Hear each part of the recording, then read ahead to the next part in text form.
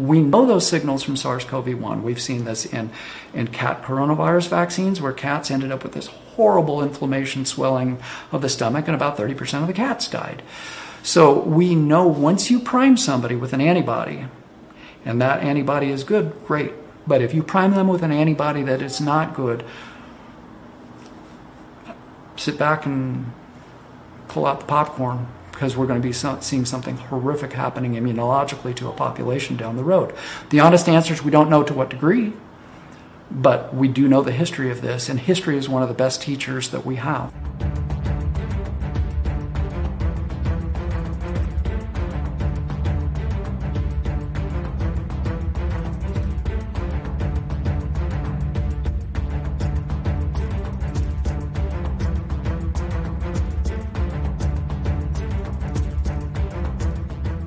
Welcome to the Daily Wrap-Up, a concise show dedicated to bringing you the most relevant independent news as we see it from the last 24 hours.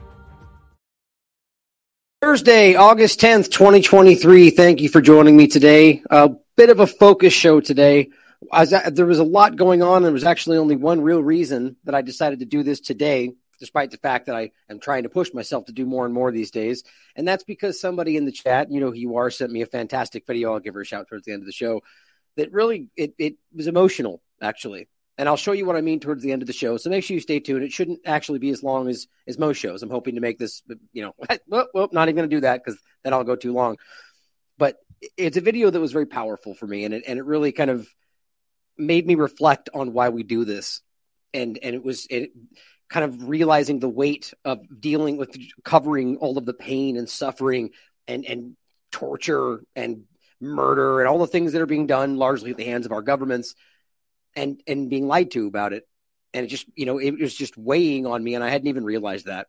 And it kind of just motivated me, as it often does, to jump to and work even more than usual.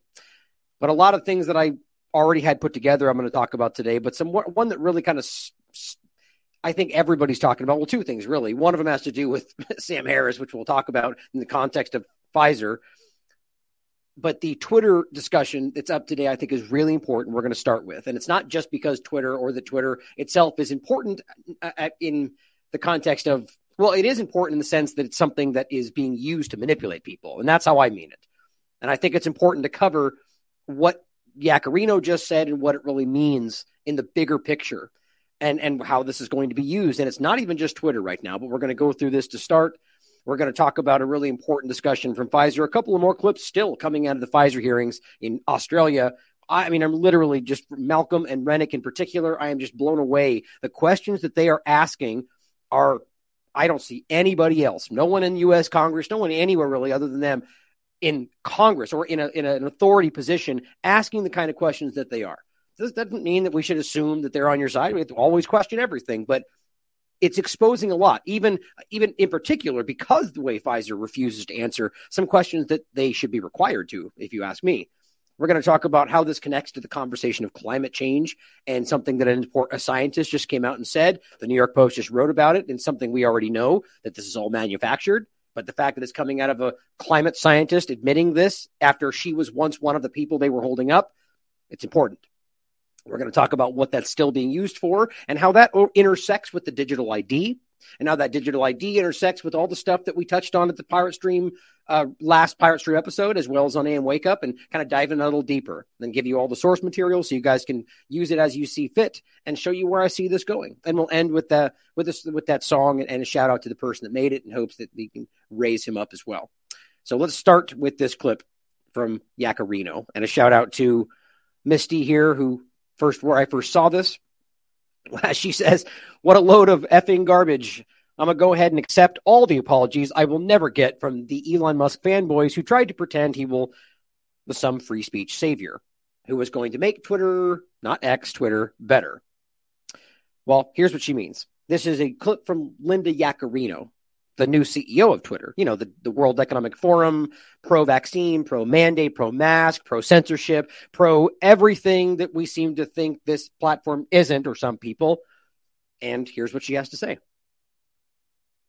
Staggeringly, they take it down. And that reducing that hateful content from being seen is one of the best examples how X is committed to encouraging healthy behavior online. And which is called social engineering, right? You can agree with it. You can think it's a great thing. It's still called social engineering, right? ESG, social credit scores, it's all the same thing.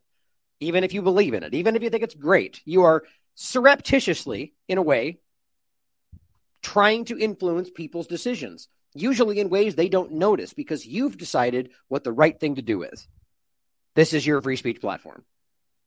Today, I can confidently sit in front of you and say that Nest is committed to encouraging healthy behavior online.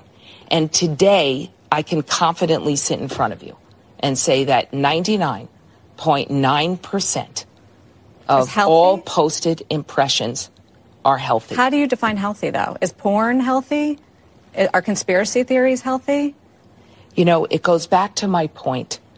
What does healthy content mean? What does it even matter? In the context of whether or not this is a free speech platform. And yes, we'll get into the ridiculous argument of free speech versus freedom of reach, which is all the same thing. And there's precedents and legal cases that have ruled that exact point, that freedom of reach is in fact part of freedom of speech, and they know that. And I'll show you exactly why it appears that Elon Musk came out right out of the gate and made that distinction. It's part of the ADL's point. That's where it comes from. About our success with freedom of speech, not reach. And if it is lawful, but it's awful, it's extraordinarily difficult for you to see it. But how many millions of people follow Kanye West? Lawful but awful. And he's allowed back on. Take it down. Whoops. Dang it. Sorry. I didn't mean to hit the back button. But just so we're clear on that. So doesn't matter when anybody these as Misty puts it, the fanboys out there, doesn't matter what anybody's saying. That is as clear as it gets. You are deranking, delisting, shadow banning, suppressing anything that they decide is not healthy. Is that outlined in their metrics somewhere? I mean, look, in my opinion, this platform right now is as bad as it's ever been. That's hard for some people to wrap their mind on, especially as I seem to have my account back, right? So people go, how can you say that when you're out there tweeting? Well, it's not really about me or whether I'm able to engage. It's about the bigger picture. And the reality to me seems quite clear that this is, it may feel like certain things are allowed to flow and it looks like engagement's happening, but it's very, very, very manipulative. And I think that's the whole point. It's like letting you think that you're running free when you're really, you're running, I don't know, what's the best analogy? It's like that picture they have of the voting system where you got cows going into two different doors, left and right, and they all both funnel into the slaughtering house, right? The point is that you feel like you're making these choices, but ultimately there's something that's guiding that. So you have all these choices, but really there's 100,000 different choices you're not seeing, and all those 5 you're picking from lead you in the same direction. It's social engineering. It's predictive programming. It's all the things we've talked about. So that's what's happening. And I find that far more concerning and chilling than just ham-fisted, clumsy censorship, which is where it began. Now, that's still happening, by the way. That's the first thing not to forget. All the people screaming, thank you, Elon, for my free speech, which that's something he gives you, by the way. It's inherent. They can choose to respect it or not, and Twitter isn't. When they get to pick and choose and decide who gets what and who doesn't, even as they violate and ignore their own rules. Like, for instance, with the ad revenue conversation, right? I've made this clear before. I've spoken to many people myself personally. I've seen at least 2 of them myself, where these people fell into some rule where they weren't allowed ad revenue, whether it was because they were censored before or whatever, X, Y, and Z, all the different, whatever the things were, they were denied it. And it was clear why. They reached out to somebody, they're a high-ranking, right-leaning person, and they just said, hey, can I get it? And they go, okay. And they just let them have it and retroactively give them that ad revenue. I know of 4 people, actually, that have said that happened, 2 that I can prove. So what does that mean? It means that there's no guidelines. It's just completely whatever they decide that day. That's not anything that may be okay for people that are in that club, but for everybody else, it's not the same thing. And in fact, again, it's worse than it was before, because at least before we were pretty clear about what was happening, as much as they were lying about it. But, that's my personal perspective, whether you think it's worse or not. Let's be real about what this is what's actually happening. I'm not even going to get into my weird, unique situation because it seems like I'm always the one that has the one weird thing that nobody else is dealing with. However, that seems to happen. So it's not even worth getting into because it's unique. And I really don't even know anybody else in the weird situation that I'm in, where I've got the blue check, but I don't. And they're telling me it's a weird glitch and we don't know why. I can't re-sign up. I can't stop it. It's just blah, blah, blah. I've gone over it a million times. I don't know. I've signed up in the beginning, never paid once. I would have. Like I said, I would, but I haven't. And I don't know what's going on. I feel like I'm artificially held here. But again, I'm not going to go deep. There's a whole bunch to get into. It's very strange. Not added to communities. I'm like this persona non grata, it feels. But I'm sure there's other people out there in the same boat. I just think there's some of us out there in certain categories that are treated very, very differently. But really, a lot of people, both right and left, are aware of this.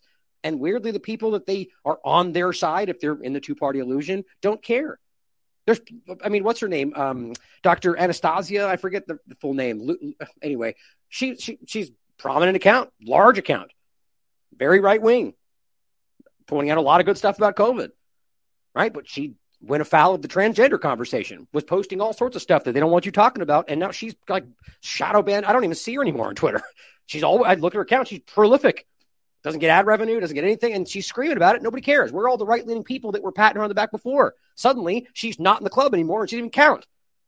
This is the problem with this partisanship, with the game that's played, the team sport politics. I really believe most people are beginning to see through it. But this is still happening, and we need to be aware of it. But awful. And he's allowed... Awful.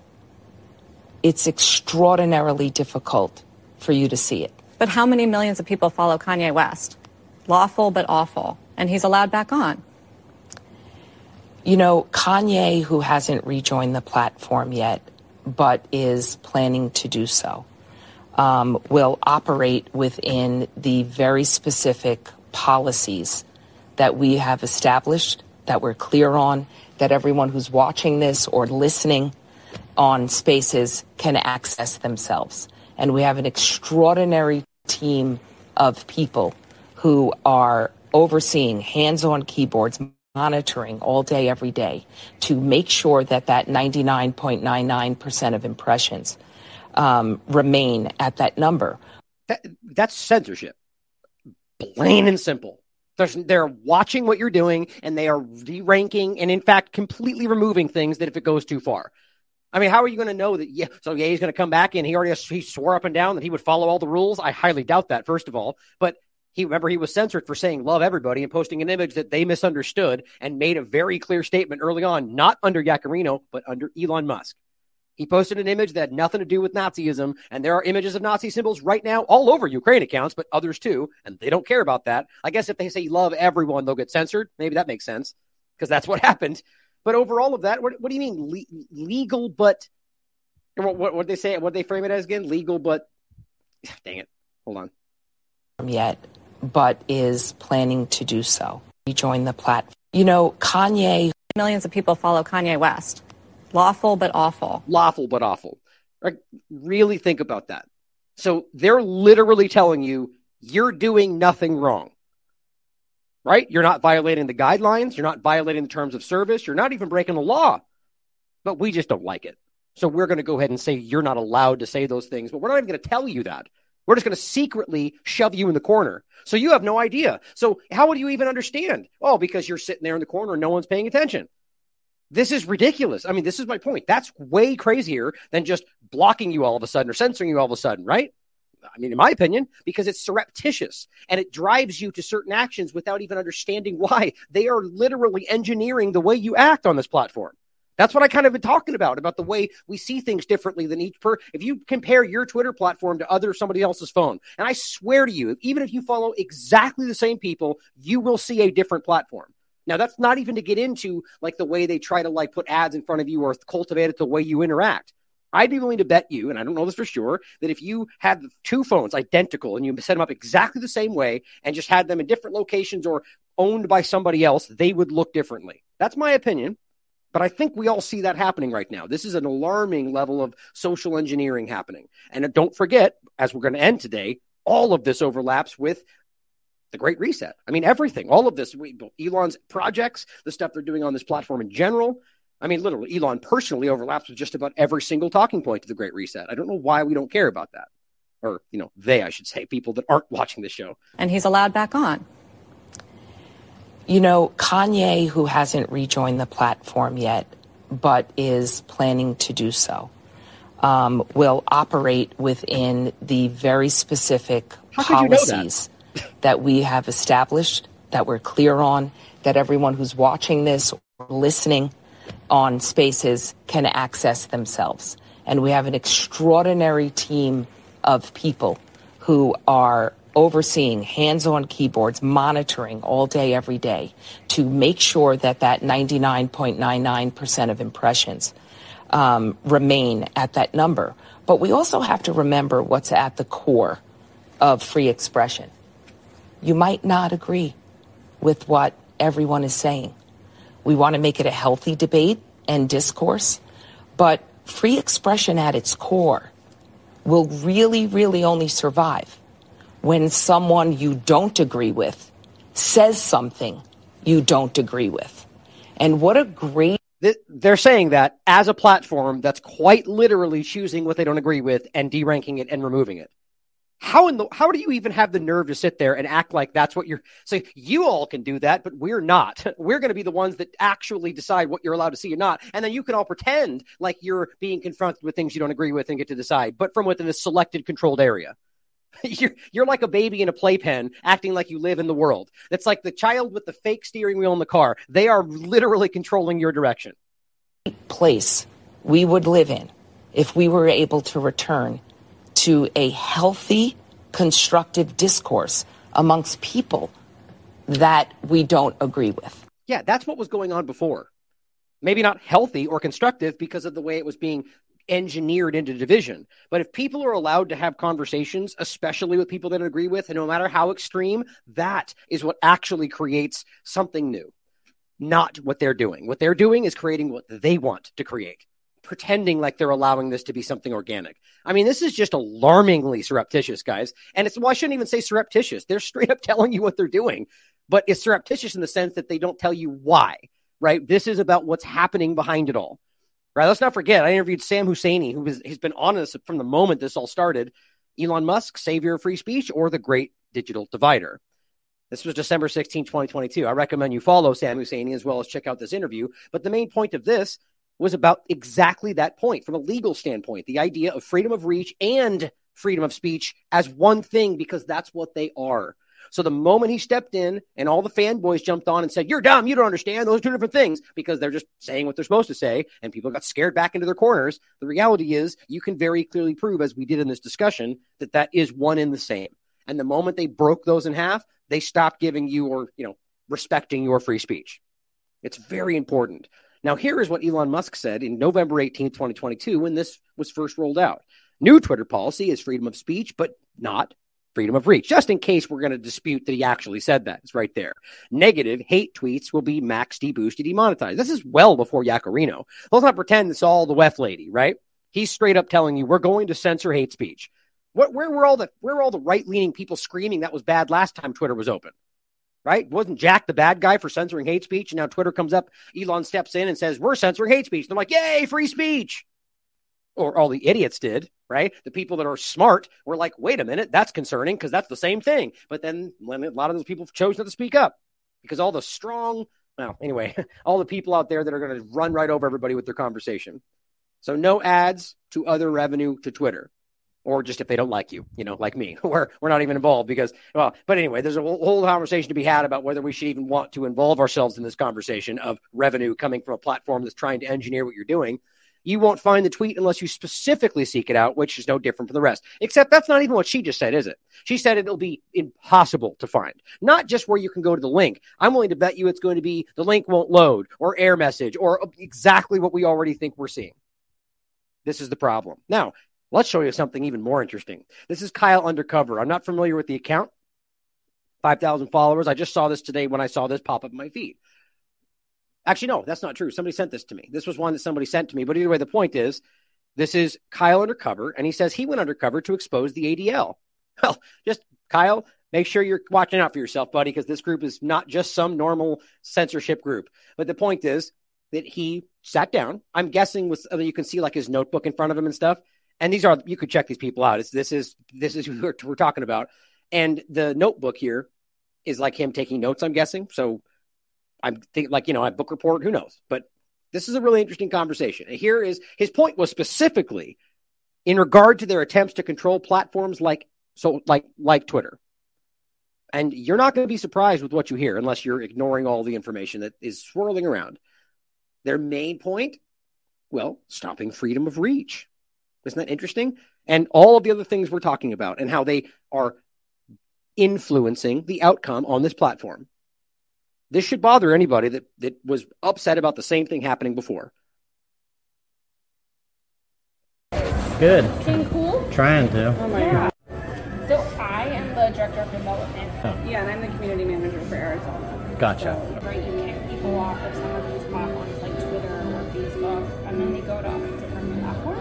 Yep. And so it's kind of this balance of like keeping some of these spaces safe, but also not having them go into this like dark place where they're just with like-minded people. Yeah. And so it's this really interesting balance that we kind of continue to have about like making sure they don't go down this like rabbit hole, but also they're not spewing hate and misinformation. Because you want them to be out in the open, because the more they're talking out in the open, the more you can stop incidents from happening.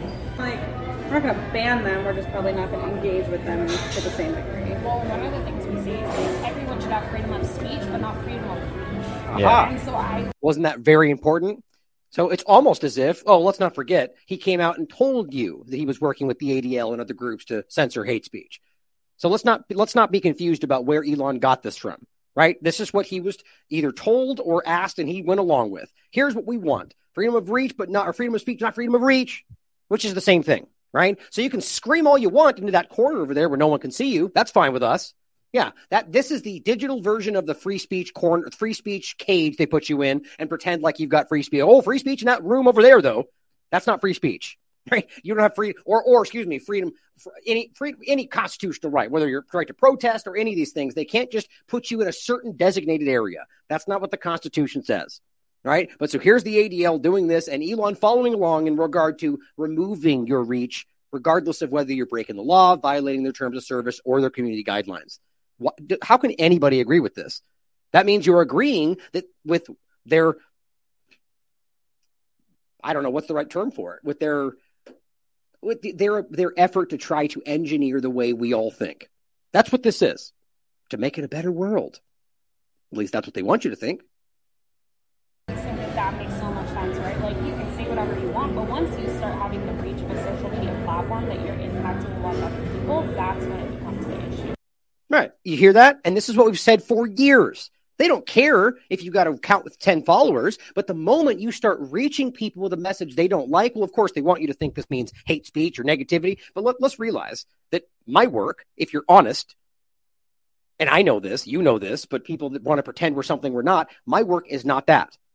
I am not hating anybody. I mean, even the ones that try to argue I'm somehow hating on the trans movement. I mean, if they're even listening to what I'm saying, I'm defending them. To the chagrin of some of the people in my audience, because I'm arguing that they're being used, because the people who are manipulating what's being done to them and using this. And the point is, if a person wants to do this with their own body, I support their right to do so. I still have my opinions about it, but to argue it's hateful to point out that they're being lied to is absurd.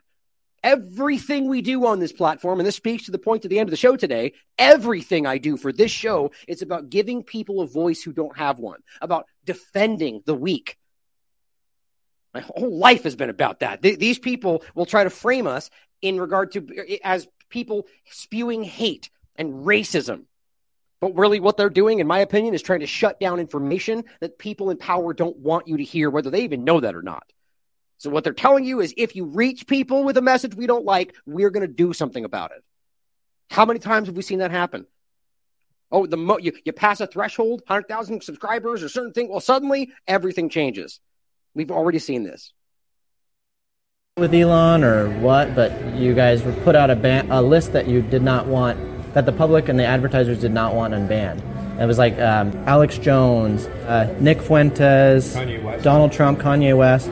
And we definitely do like public statements to make sure that like they are held accountable, and there are letters that go. I think like when Elon Musk took over position. Right. Did you hear that? So when Elon Musk took over, they met with him and said, "Here is our expectation of you being in this position." So you can there's only one of two ways this went. Either for however they did this, with the power of the ADL, which is immense, pressured that to happen, and Elon went along with it, or they asked him and he did because he wanted to. Nobody should be okay with either one of those things. This should be, if it was freedom of speech, it's freedom of speech, not with limitations, because that is the same old lie as always. Like, yeah. We want the best, like, we want we can be a partner, here's what our expectations are. So that's definitely something that we've done. Technology to, because a lot of these sort of extremists have podcasts, but like, who has the time to listen to like just them drone on and on, where like 99% of what they're saying is like about video games or something. God, it's just so embarrassing that these people are really the ones that are making. So all these extremists have podcasts. Yeah, they're the government officials and the people that are lying to it. The point that they're going, who wants to listen to drone on most about video games or something? Like, this is the impression they have of people in this position. Now, sure, there's a lot of childish, ridiculous people out there that are pushing nonsense and lies, and maybe they talk about video games sometimes. Maybe that's all they do. Not to say that wasn't my point to say that's childish. The point is there are people out there that are childish because they're lying. But you realize that they count us in that category. Right? Doing work that is more professional and more specific and more sourced than damn near anything happening anywhere in the corporate media. Right? But just think about the framing. It feels like she believes that. That's embarrassing. And so there's this new software that it can actually like scan the entire podcast for like flagged words. Wow. And then like extract, like when they talk about some like extremist activity they want to perform, and then it like extracts it out. So that was really cool. See, that's the kind of. All right, so this is that. What they're telling you there is that they're scanning podcasts, they're scanning the internet, and just kind of plucking out the problematic words, right? And do it like they said. Oh, if you're going to plan some extremist act, well, yeah, look, if you're pretending all they're doing is looking for people acting out in violence, well, that's not true. There's all sorts of people acting out in violence in groups they are okay with, but of course, if you're in a very specific, particular category.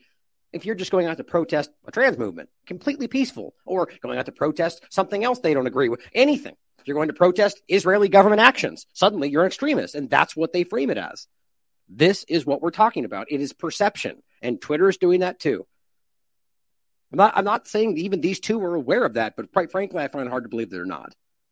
It's fundraised on some of these platforms for extremists. So a platform like, why can't I think of any?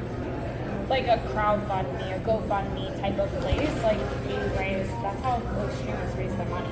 And so bringing awareness to some of these companies, like your platform is allowing these extremists to raise money. And these aren't even secrets, guys. So they lean on these platforms to get you removed, like Patreon, like GoFundMe, which we already see happening. Now, you really think this is them just going politely, hey, do you mind removing those guys? Because a moral argument because they're bad. Let's all high five and say they're bad guys. No, that's not what happens.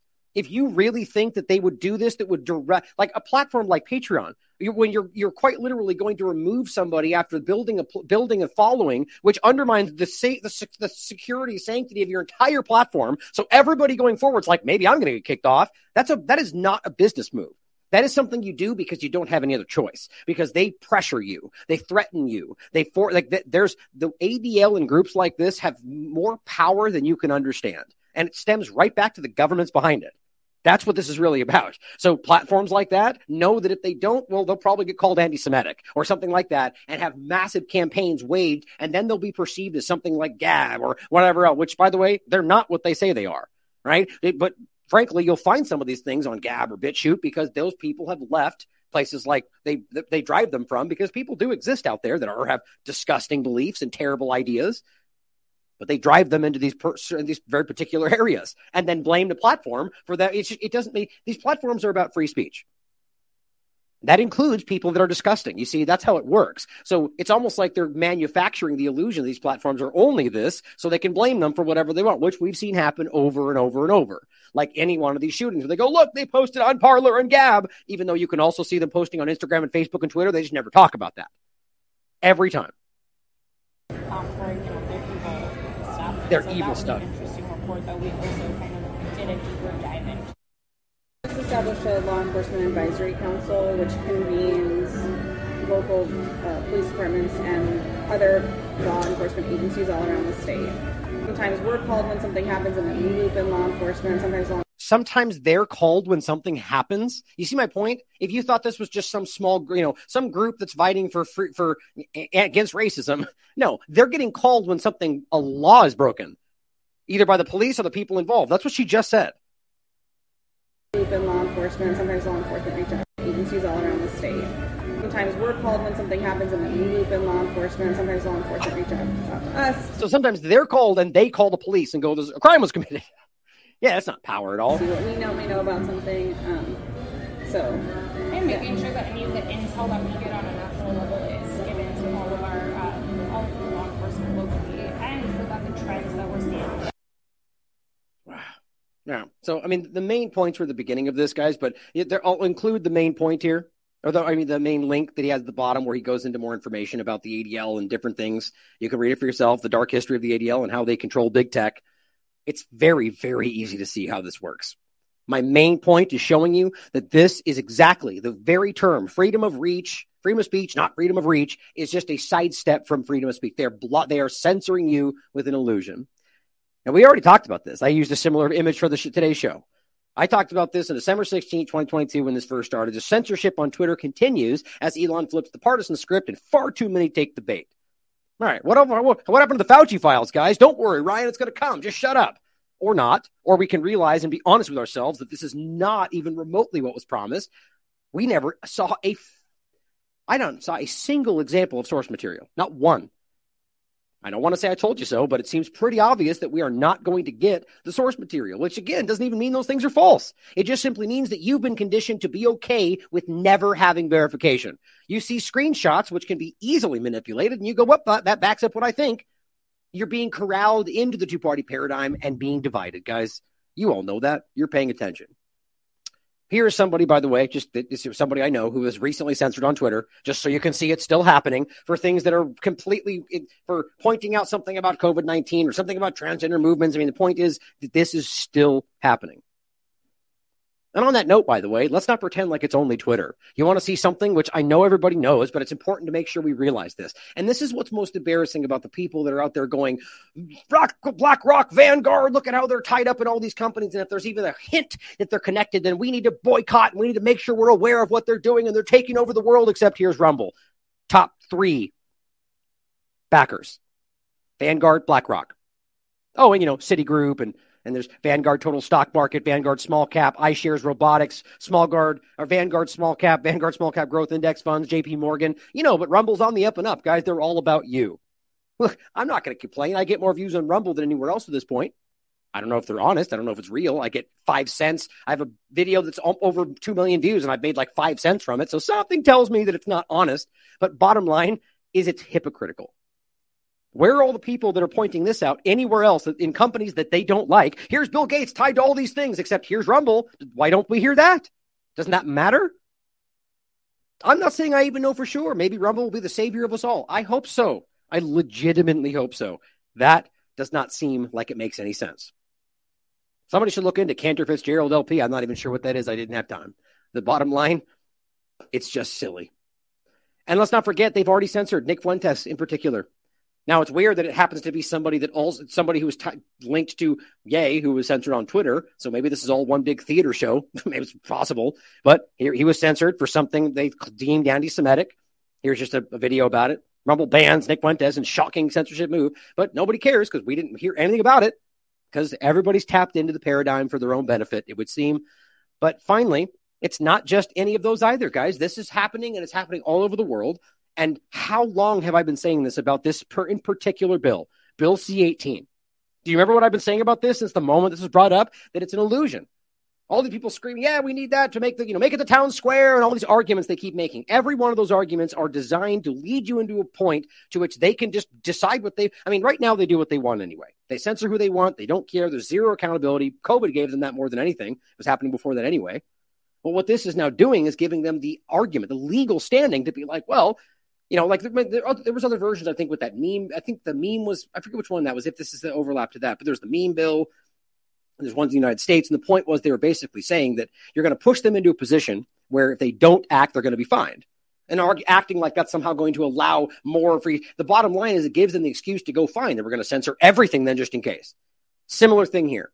This is CBC News from Canada. Canadians will no longer have access to news content on Facebook or Instagram, according to Meta. This was from June 22nd, 2023, so it wasn't that long ago. It says the social media giant has confirmed that it will end access to news on its social media sites. Now realize, guys, Twitter more than the rest, but the vast majority, I think it's up in the 90th percentile, people get their news from social media today. That's a huge deal. It says to social media sites for all Canadians before Bill C-18, the Online News Act, comes into force. So they're getting ready. They're doing it before the bill even comes through. The law will force tech giants like Meta and Google, don't think this is going to be unique to Canada, guys, to pay news outlets for posting their journalism on their platforms. So, of course, the point is they're acting like they're doing this for you. So you could, but what they're going to do is say, well, fine, then we're going to not post any of it because we don't want to have to pay. And then as we're going to show you, the government comes in and goes, how dare you do exactly what we knew you would do. It's all a theater here. Meta said it will begin to block news for Canadian users over the next few months and that the change will not be immediate. So just tough it out, guys. Just tough it out. Oh, I guess in the meantime, you'll have to watch the old corporate media. Sorry. Yeah, like that wasn't the exact point. Quote, we have repeatedly shared that in order to comply with Bill C-18, or here, by the way, before I go forward on that, make sure you only have access to the corporate media news. But guess what? Twitter's still there. Jump over to Twitter because we know that's a free speech platform, right? Interestingly enough, corralling people into the platform that seems to be the most social engineering right now. Maybe that's exactly the point. Quote, we have repeatedly shared that in order to comply with Bill C-18, content from news outlets, including news publishers and broadcasters, will no longer be able to people accessing our platforms in Canada.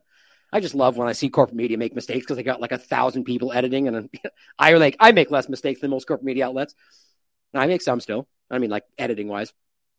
No longer be able to access our platforms in Canada. So I guess what they're trying to say. Well, that's before the bill passes. It says now that the bill has received royal assent, you remember, because we're still dealing with the royal family and, totally democracy, though. It's all ridiculous. It should take 6 months for the bill to come to force. So even if it goes back to normal, which it won't, the point is in this 6-month limbo, they're just blocking it out. We're just going to block it. You can go to Twitter and corporate media, apparently, or whatever other news platforms you can find. Now, by the way, when I'm saying that from the perspective of what they see it as. Obviously, go to the Last American Vagabond, go to Mint Press News, go to Unlimited Hangout, go to there's 1,000 platforms out there, but they know that most people that are using these social media platforms will end up in one of a few places. But it says a free and independent press is fundamental to our democracy. It's just a joke that they always, like as they're stabbing you in the chest, they're like, make sure, that's not even a good analogy. The point is exactly this, is as they're censoring your free speech, they go, we care about free speech. Okay, clearly not, because you're not doing it. It's just, they just love to give lip service to the very thing they don't care about or aren't doing. As they scream, it's important. And really, actually, what they're trying to do is argue that this bill will ensure that. It's like the Patriot Act. It's the exact opposite of what it's doing. Or the War Powers Act, or, any number of things. They sell you on the idea. It's the exact opposite. There's nothing patriotic about the Patriot Act. Quote, the fact that these internet giants would rather cut off Canadians' access to local news than pay their fair share is a real problem. And now they're resorting to bullying tactics to try to get their way. It's not going to work, Trudeau said in complete ridiculous fashion, like we're going to believe one word of what he said. How dare they? What do you think was going to happen? Obviously, this is a big show. If I could predict this, as I did, the moment this came up, Trudeau knew this was going to happen. You're going to what do you expect them just to pay out for something when they have the choice not to? You created this dynamic so it looked like they were doing the bottom line is you're blocking people out from news. The only people going to be let back in are the corporate media. You're basically creating a situation where you're boxing out anybody that can't pay for it, which is everybody in the independent media for the most part. That's how that's going to work. And how much you want to bet there's going to be reasons that they box out certain people, like Rebel News, for example, who is bigger than most corporate media in all of Canada. They're probably not going to find a loophole. Google which has said it is considering the same approach as Meta is to blocking news, said in a media statement on Thursday that it is attempting to avoid an outcome no one wants. Yeah, attempting and then doing it anyway. Lip service. Google, guys.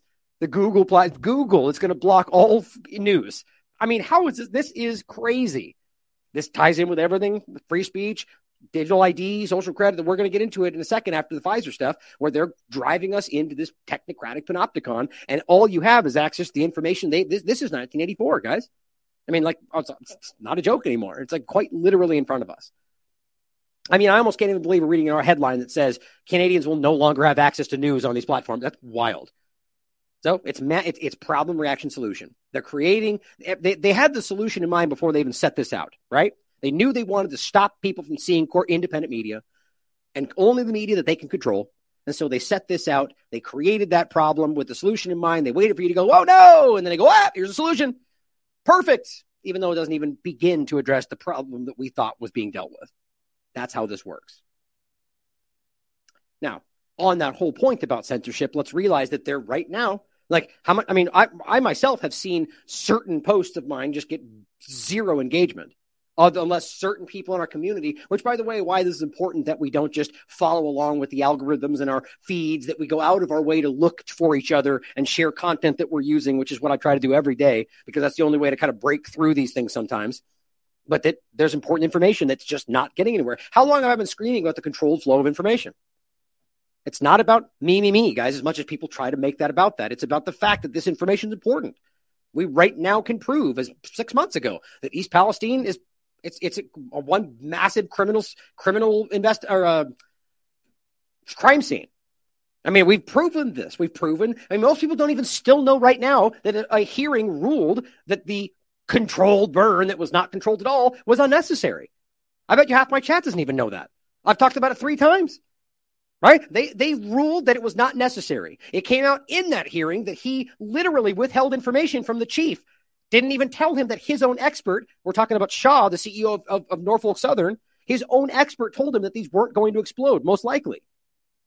And didn't tell that to the fire chief while forcing him to make a choice in the next 13 hours. How is that not the most? That should be everywhere. If corporate media was even a modicum of honesty. Or I could go off for the next 5 hours about things that should be ending conversations. Azov movement and Rise Above movement and Operation Aerodynamic in Ukraine, or every story. Well, how about this one? This is the point. The idea that it's a massive story, that the platform itself, according to before COVID-19, it doesn't mean we blindly assumed the next new study was real. But when a study came out in a place like Science.org or British Medical Journal that challenged a very important story, it was covered. Because those places were respected.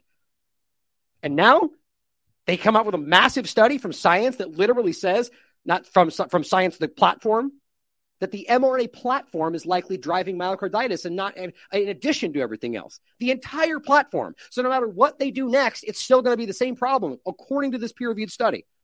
That is important news, but it's going to get buried most like everything else until certain selected people are allowed to say it at a certain selected time, which is how it feels right now. And that's not even to say that people that are allowed to do that know that they're selected. Like, I don't know, but I think that's how this works. So we just talked about this. Make sure you check this out. And France releases terrorists into Niger, which, no big deal.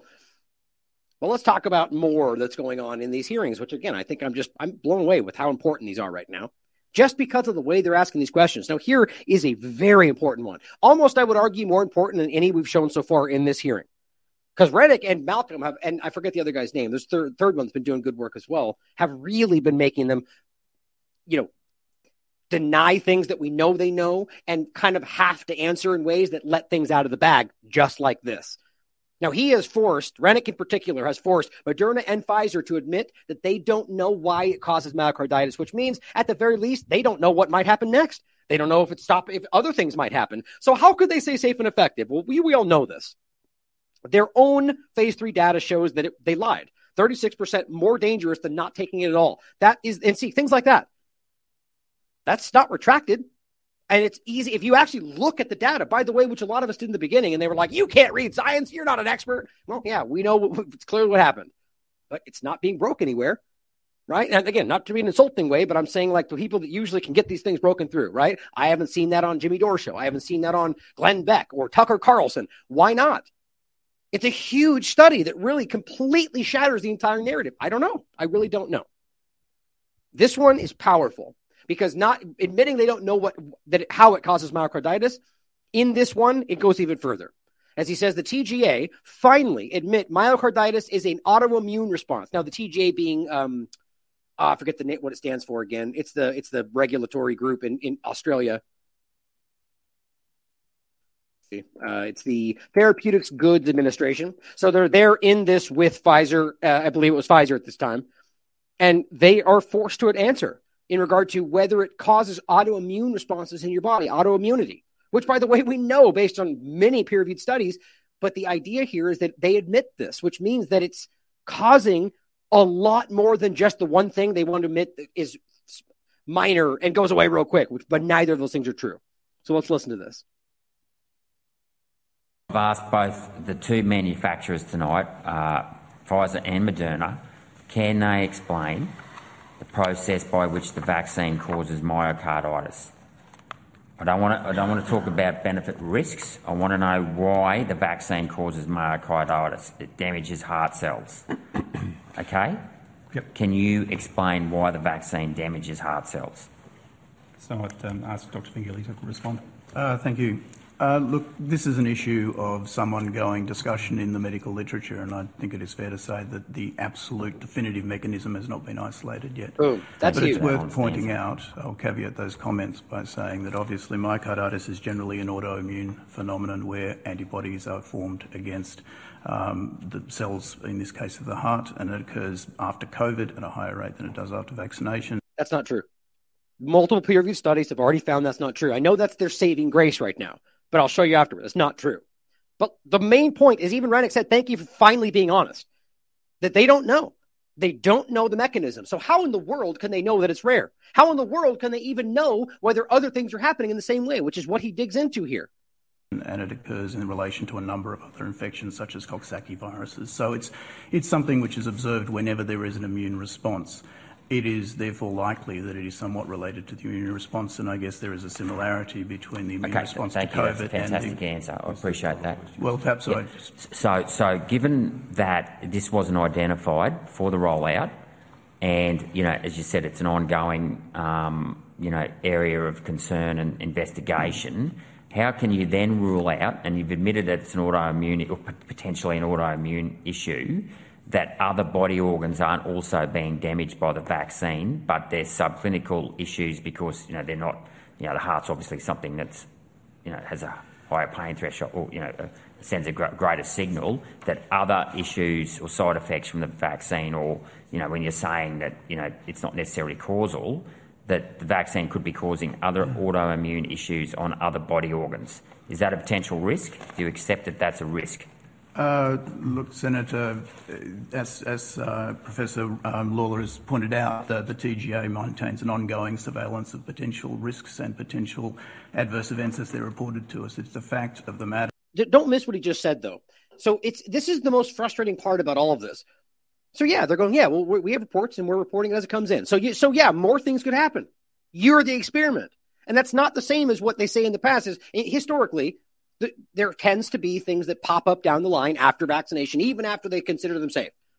Well, yeah, that's the exact point. So historically, there's always something new that seems to pop up, whether it's a minor thing or not. So the fact that they said this in the beginning, that it's safe and we know and it's good, with an experimental gene therapy using technology they had never deployed in this way in history on the population, that this was all about getting it in your body. I'm convinced this was an experiment, and I'm going to make a point about that towards the end of this segment.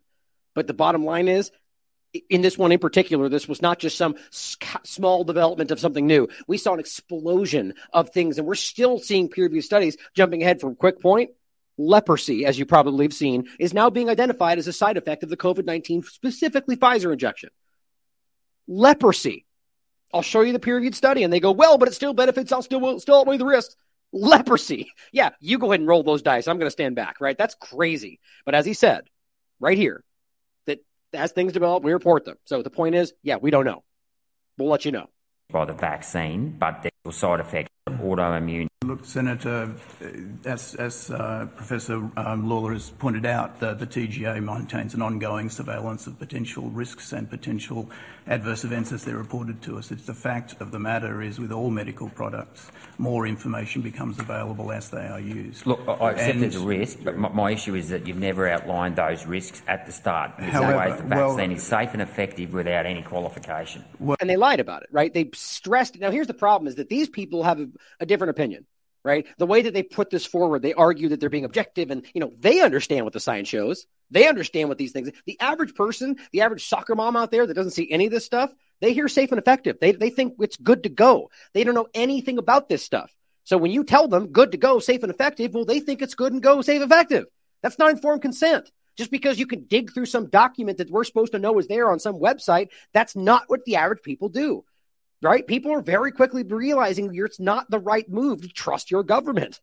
Many people are realizing that right now, and that's exactly why. Because they pretend like you're supposed to know, even though they give you no tools in which to find what you're supposed to know. Well, I think if you look at the statement regarding provisional registration, it's pretty clear that the basis on which they're approved. But right there, right? Oh, is it clear? Right? What he's insinuating right there is that it's pretty clear that it was approved on flimsy information. That's what he's saying, right? Because the risks were outlined. So he's going, well, if you look at the original, it's pretty clear it was approved on. That's the sentence right there. That's meaning, well, yeah, the point was to people like him and us who talked about this in the beginning, it was clear that this thing was approved based on, remember, benefits outweigh the risks, which is a emergency use authorization. And remember the definition? It means that the known risks, meaning there's unknown, the guaranteed unknown risks, outweigh the known benefits outweigh the known risks. And that's the only time that's even allowed to be used is under an emergency, which means you're in so much danger from what we can see in front of us that we're willing to use the thing that we don't know is entirely safe because that thing is so much more dangerous. Well, don't forget, this is less than the flu for 94% of the population, according to peer-reviewed science. From the very beginning, pre-vaccination, I'll show you that next too. So that's what he's saying, though. Yeah, well, it's pretty clear. No, it wasn't clear to the average person that didn't look at that stuff. That's the game that's being played. It's also the case that there is a risk-benefit, and I realise you've said you don't want to discuss it, but if you're trying to prevent myocarditis, preventing COVID is the best way to do it. And so you do look at the... Well, given we had 10 million people, I'll dispute that. You do look at what you're doing in terms of the rate of adverse events. And since it is also an adverse event of COVID infection, the overall benefit, even for that adverse event, is likely to be positive. Well, now, whether there is some... And that's ridiculous. Likely to be. So now it's okay for us to assume, right? I mean, the way this is played is so dishonest. Discuss it, but if you're trying to prevent myocarditis, preventing COVID is the best way to do it. Since he's made that twice, let me just show you these really quickly. So those that haven't remembered that these were there, new to the show. This, based on a lot of experts' opinions, is the most prominent study in this, most sound. It's not retracted. It's not. There's nothing you could dig through and go, that's false. That's not accurate. This is a very sound study that's coming specifically from Israel, one of the most obvious test beds in this exact regard. And what they found, a large population-based study, was that there was post-COVID-19 infection was not associated with either myocarditis or pericarditis. We did not observe an increased incidence of either one. Now, yes, there's been ones that make these arguments, but when you go through them, I'm not going to say you should dismiss them. Read them for yourself and come to your own conclusions. But there are plenty of experts that are like, well, here's the problem. Here's where they conflate these two things. That's not happening in this. Go look at it for yourself. This one is clear. So it's interesting. And there's more than one, by the way. And here's the other one, just because I mentioned it, right? Peer-reviewed January 2023 in regard to the age and the infection fatality rate.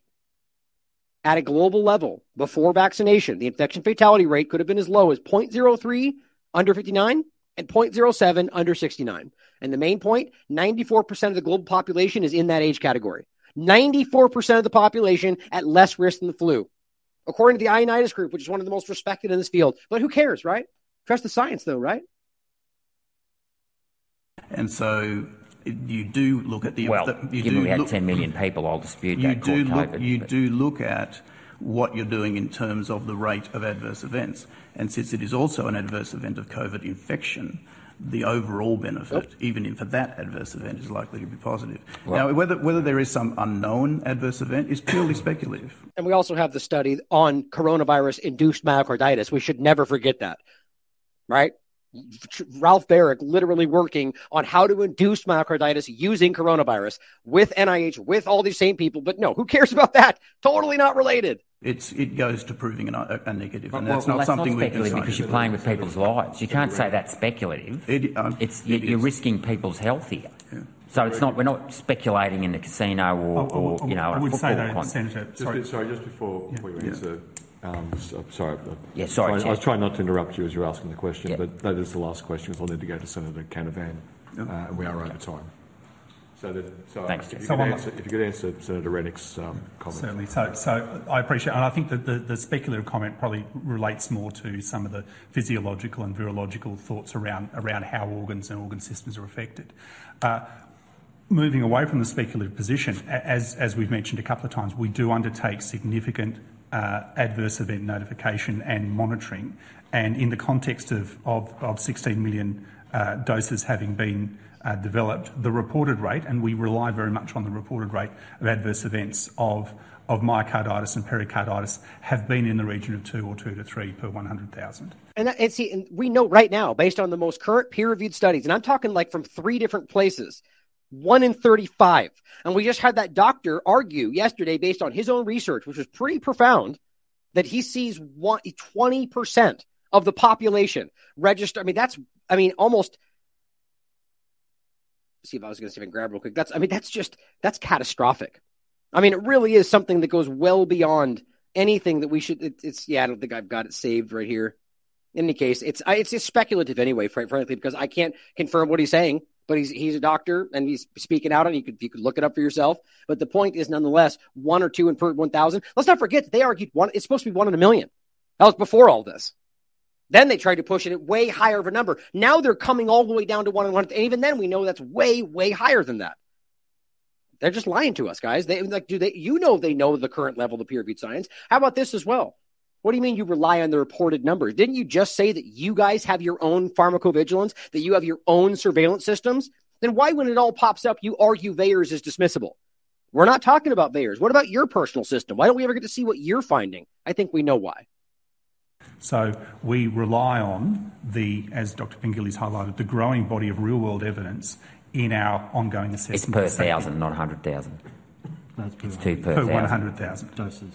No, but injuries, the reporting injuries as per your weekly reports, 2 per 1,000. Yeah. And I'm wanting to make a clear distinction between this specific diagnosis of myocarditis and pericarditis versus adverse events. And I'm talking about the other 998, because if it can happen to the heart, it can happen to other body organs. That's my point, because you're talking about 2 in 100,000, yet your own weekly report talks about 2 in 1,000 reported injuries. But thank you.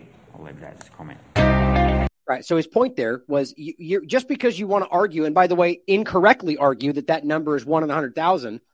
His point is that you're telling us that 1 in 1,000 can experience serious adverse events. Now that's a broad point. That means it could be myocarditis.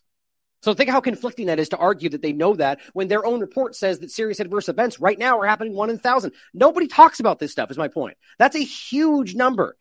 But we just pretend like it doesn't matter because they pretend. Let's realize we're talking about serious adverse events, not shoulder muscle pain, but death, hospitalization, and permanent disability. That's what those include. Now, again, here's the discussion I had on this August 2022. The U.S. funded research on coronavirus-induced myocarditis. I mean, I just find that staggeringly ridiculous. And don't forget that Dr. Simon Godek, or don't forget that as he posted, over the past 3 years, journalists have come up with many reasons for the rise in heart damage: showering, hot drinks, cold drinks, hot weather, cold weather. However, none blame it on the experimental gene therapy administered to billions around the world without proper testing, right? I mean, it's absurd. Let's not forget how they have gone out of their way to try to manufacture illusions. Heart attack, the shower habit that could make you have a heart attack. Look, cold snap causes heart attacks. Blood thickness because it's hot. It's just so stupid. Now, my point would be that there's probably some small sliver of truth to some of these things, that it increases your chance by 0.001%, but the argument that it's somehow the reason is such a lie. Artificial sweeteners, heart attacks, heart disease, climate change, heart disease, everything. I mean, all of this stuff is so insultingly stupid. Now here's Malcolm Roberts. I keep saying Malcolm Roberts. Malcolm Roberts is the other person, and Rennick is his last name, the other one. This is a really interesting one. It's a bit longer, but I wanted to play this. Did the Medical Countermeasure Consortium run COVID-19? Well, I think we already know this, right? I'll include Sasha Latypova's interview. You should check that out with Taylor. Oh, I forgot to mention, by the way, she put out something on Twitter, by the way, today as well. But people have been asking about the Arna Burkhart interview. And I get it. It's been a while. But the point is there's a lot to do. This is a very special and important interview. One, because it was his last interview. So she feels I agree. It's important to make this right for him. Right. But there's a lot. That's a very long interview. There's a lot, not just the multiple camera angles and all the different editing, but there was translation issues because there's stuff he had to stop and pause and find out things because he's German, and there was things that he wasn't familiar with, and he had to find the words for it. And then she's having to find things to overlap that with. And then on top of that, the biggest issue is that there's some stuff that she needed to overlap with to have source material for, because we care about that, right? Most people don't. Most people want to dump this on the internet without any source material because that's what everybody else does. We care about source material. I shouldn't say everybody, most. But the point is that she's trying to find some of that. And unfortunately, because Arna's now passed, he's now gone. Now, however that went down, that she's having to track down some of his colleagues in order to find this material so we can have it up on the screen and include it for you, which is proving to be difficult. Having to fly somewhere, I mean, it's complicated. So long story short, it's coming soon, but just, give her a minute because it's a complicated process and it's about making this just right, but it will come out soon and it's going to be important. But back to this. Medical Countermeasure Consortium run COVID. It says the Australian, American, British, and Canadian military forces formed this consortium to dominate COVID response. Operation Warp Speed. The U.S. Department of Defense signed the first contract with the government at Pfizer. This is a really interesting overlap, and it has to do with exactly what you think it does. And this is about the military medical countermeasure and what that truly means about the way this is all going down. As a servant to the many different people who make up our one Queensland community, tonight I speak to an aspect of COVID I've not raised before. Information now in the public domain indicates the COVID response was not initiated through commercial interests, rather through an organisation called the Medical Countermeasures Consortium that Australia joined in 2012. According to their webpage on Australia's defence.gov.au website, the Medical Countermeasures Consortium is a four-nation partnership involving the Defence and Health Departments of Australia, Canada, the United Kingdom and the United States. Quote, the consortium seeks to develop medical countermeasures to assist with chemical and biological threats affecting civilian and military populations and on emerging infectious diseases and pandemics. Medical countermeasures include drugs, vaccines and diagnostics. End of quote. Who knew we had a military pharmaceutical apparatus linking the United States, Australia, Canada and the UK in place since the Gillard Labor government? An AUKUS for pandemics. Don't you think people would want to know that? To know that this was the impetus for the entire thing? And ask yourself even more so, why wouldn't this be public information? The consortium maintains a compensation scheme for people injured as a result of taking a countermeasure. Compensation claims were accepted for the 2009 H1N1 vaccine, the anthrax vaccine and flu vaccines. The Medical Countermeasures Unit within the United States Department of Defence has been in the vaccine business for many years and has been injuring people for many years and getting away with it.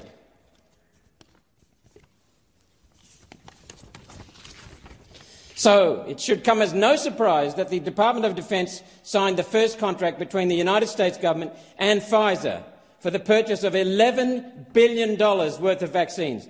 The American Department of Defence. President Trump gave the order to the Department of Defence to commence vaccine development and even gave it a cool name, Operation Lightspeed. Here's what's interesting. Operation Warp Speed was the name of the military operation that Trump started. But I recently found out Operation Lightspeed was Pfizer's name for that. Not the same thing, but for their version, for what they were, the rapid development of these things. But they swear up and down everything. How are you going to pretend like warp speed and light speed don't indicate that you're going faster than you're supposed to, right? Because that's what they were telling you in the beginning. Because you're in so much danger. But as the information became clear, because I don't think they wanted that, and they're like, well, actually, it's not that dangerous. Well, then they had to suddenly start changing that and cultivating the narrative. Well, I think it's all coming out now. And Trump and the rest of them, all of them, the governments are culpable. President Trump reacted, as we in this place reacted, on the best of intentions and the worst of data. Now he gave him a pass there. I don't frankly think that's true. Intelligence was used that our security apparatus knew or should have known was wrong. Videos from China. You know what? Sorry to stop it again. I'll let it play. My point is, you could argue that would make sense, though. I don't think I agree with that, but it wouldn't be that hard to wrap your mind around a intelligence apparatus operation that intentionally used Trump to make him the fall guy, make him the person they blame it on. I'm still waiting for a moment they say, oh, it turns out that Trump was the reason everything went bad, and it's all because he made a mistake, and we're going to go forward making it better. Like, people would buy that. I worry about that. Of people dropping dead have proven to be fakes, produced with the assistance of Chinese intelligence apparatus knew or should have known was wrong. Videos from China of people dropping dead have proven to be fakes, produced with the assistance of Chinese intelligence. And realize that all the large right-wing accounts that were promoting this for the most part are now never pointing that out. Right? And I'm not calling out like the core Republicans. I'm talking about the high up influencer type people that are just all about the narrative and all about the paradigm. They don't point that out. We know this. We've proven that really early in this conversation, but they're still going, China bad guy, right? Bannon's out there all about it on his horse going after China like nobody's business. And you know what? Maybe he's right. I disagree. The point is that it's all about narrative. One side's bad guy Russia, one guy's bad guy China, and they're all keeping you at war and keeping you divided. So easy to see. And they may not have acted alone. These videos should not have made it to the decision-making process in the West. How that happened, how so much fraudulent information was offered to elected members is a matter for a royal commission. The United States has already started multiple congressional hearings and fraud and court cases that will eventually yield the truth. Yeah, I got to be honest, though, none of which are even getting close to the kind of stuff we're seeing come out right now in these hearings. Australia must play its part in this process. That's our part in this process. For we are truly all in this together to the very end. There are doors to be kicked down, and at this time it will not be the doors of everyday Australians guilty of no crime, who merely spoke the truth on social media. The United States' response to COVID brought the Medical Countermeasures Consortium into the process at a very, very early stage. Australia's military were involved early, providing assistance including crowd control, border quarantine, contact tracing and medical personnel, things one would expect the military to help with. Former Prime Minister and profligate officeholder Scott Morrison shuttered the COAG system because it was open and transparent, COAG being the Council of Australian Governments. COAG was not just a single meeting. COAG was a secretariat with committees, including a health committee, liaising across local councils, state and federal government. Although not a constitutional instrument, this COAG structure was very well positioned to administer our COVID response. Why was it abolished and replaced with a military pharmaceutical apparatus? Think about that. That's so important, guys, because exactly what you think, because this was a military operation and we were being experimented on. You got rid of the people that probably were littered. Like, I doubt everybody in that position was honest, just because that's how I feel. But I guarantee that was probably littered with people that would act honestly, or at least with what they thought was the right thing. So they push them out of the way and they install a military entity. I mean, what else do you think? I hope the Royal Commission asks that question. In place of COAG, Mr Morrison created a secretive so-called national cabinet consisting only of the state premiers and territory chief ministers. What was the secret so important that a well-functioning apparatus like COAG had to be demolished and the truth gagged for 30 years? Mr Morrison then appointed a serving military officer, Lieutenant General Fruin, to run Australia's vaccine rollout, rebranded as, wait for it, Operation COVID Shield. Right. And so the idea that they're gagging information for 30 years or FDA asking for 75, why don't we all see how obviously transparent that is? I know a lot of us here do. Most of us, all of us most likely. But there are some people that actually can't wrap their mind around how dishonest that was, that there's some logical reason for 75 years, or in this case for 30, for gagging why this transaction happened. Like this is what authoritarian governments do. The United Kingdom responded to COVID in March of 2020 with a massive military operation called Operation Rescript. This moved 23,000 military personnel into a new unit called the COVID Support Operation under British powers known as Military Aid to Civilian Authorities, MACA. Command of this large military force, remained with the military. And Canada? What of Canada? Canada called in the Canadian Armed Forces with, quote, unprecedented measures. Their words, not mine, under Operations Laser and Vector. It's clear the Medical Countermeasures Consortium agreement that the Gillard Labor government signed in 2012 was designed to make pandemic response a military operation, not a civilian health operation. This should have been clear in July 2021 when Major General Fruin took to the microphone in full military uniform. Right. Australia saw military checkpoints at borders, military guarding medical facilities. Now, the point is, guys, that's not, it's easy to see, but that's, if you push that into conversation with people like Karine, they'll deny that and act like you're ridiculous. And the point is that should be, if it was no big deal and if it was military because that's how we should deal with these things now because it's important and worldwide, then say that. Then be honest about it. Then engage with the fact that it is a military operation when it's literally called Operation Everything. Everywhere you look, it's Operation Warp Speed, Operation Lightspeed, Operation COVID Shield. All of them are military operations, and yet we're debating whether this is an entire military operation. Military and the hardware on the streets of Sydney and Melbourne, locking people in their homes. All of this created a climate of fear and intimidation that facilitated acceptance of the COVID injection. Was this the plan? Has the pharmaceutical industry now donned fatigues? Did our civilian health authorities stand up for established medical principles based on the Hippocratic Oath to prescribe only beneficial treatments? No, they did not. We know our Therapeutic Goods Administration, the TGA, did not review the Pfizer Stage 2-3 clinical trial data and instead relied on the American FDA's paperwork. There you go. And that is how they hid the fact that the Phase 3 data shows a 36% increase versus not taking it in serious adverse events, 6% in the case of Moderna. Both of them are more dangerous than not doing it. Think about that. Now, of course, they want to scream about how bad COVID is, but don't forget that's less than the flu, so they're all lying to you. We know the FDA didn't review the data and instead took Pfizer's word for how the trials went. Surely the TGA knew this. If it did, the TGA is complicit. If it didn't know, the TGA is hopelessly or willfully negligent. Misfeasance. Pfizer committed systemic fraud during their clinical trials, with whistleblowers revealing only healthy adult participants were recruited for a Stage 2-3 clinical trial of a vaccine that was intended for the sick and elderly. Trial duration was grossly insufficient to capture medium and long-term side effects like myocarditis. To drown out the number of adverse events being recorded among real participants, fake participants were created who recorded zero side effects. Did you hear that?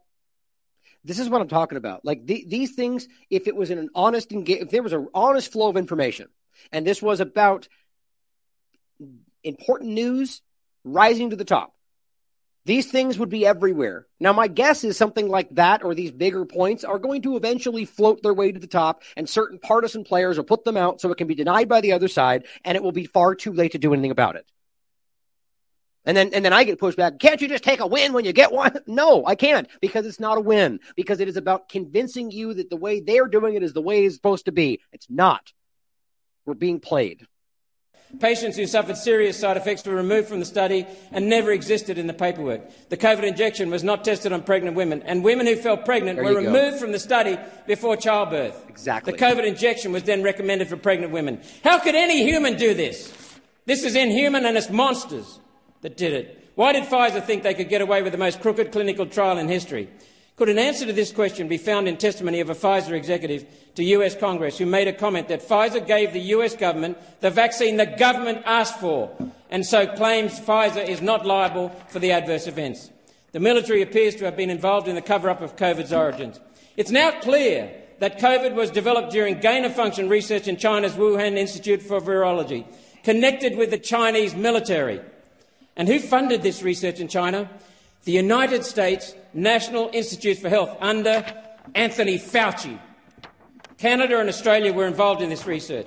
In 2020, the CSIRO put out a press release not only admitting their gain-of-function research, CSIRO defended it. And I've spoken on that previously. After a series of lab escapes involving pathogens at America's Centre for Disease Control and Prevention, the CDC headquarters in Georgia, President Obama in 2014 suspended gain-of-function research. Anthony Fauci ignored the President's order and moved the research offshore to Wuhan, China. Gain-of-function research is countermeasure research. It's the same process of finding and manipulating pathogens to produce a new virus. You see what I mean in all this, guys? I mean, you might as well be watching The Last American Vagabond right now, or any number of other really great independent media who have been on this story from the beginning, and there's a lot of them. I mean, where are you hearing any of this in anybody else in a position of authority? Like, if you see them, tell me, because if I'm wrong, I would like to see them too. I'm just kind of blown away, and I'm not like, I almost, because this is so is making me feel like these people are honest, I'm almost even more reserved. I'm like, wait a minute, they're probably tricking me. That's just how I am today. I'm jaded with politicians. But nonetheless, that's incredible. He is listing off, I mean, everything with the pregnant issue, all of them. They're the same ones talking about the cycle threshold and the codon optimization, everything, DNA contamination. I'm not hearing any of this. I'm not hearing it from any of the right-wing pundits or the left-wing pundits or the right-wing politicians or the left-wing politicians. Are you? I mean, I got to give them a shout out for this, because this is important information. He referenced Brooke Jackson in there. He didn't say her name, but that was the case he referenced. I'll include those links for you. A Frankenstein virus. Once the virus is deadly to Wuhan, China. Gain-of-function research is countermeasure research. Yep. It's the same process of finding and manipulating pathogens to produce a new virus. A Frankenstein virus. Once the virus is deadly enough, a vaccine is prepared, then the whole thing put on a shelf in case an enemy or nature deploys that virus.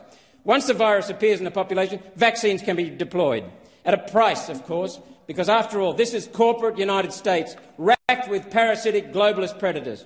Yeah, well, that's certainly true. I'm glad he can see that. But let's also realize the point he didn't point out, that possibility of a natural or an enemy happening with a thing you managed to create in your lab, 1 in a billion, if not 1 in a trillion. That's ridiculous.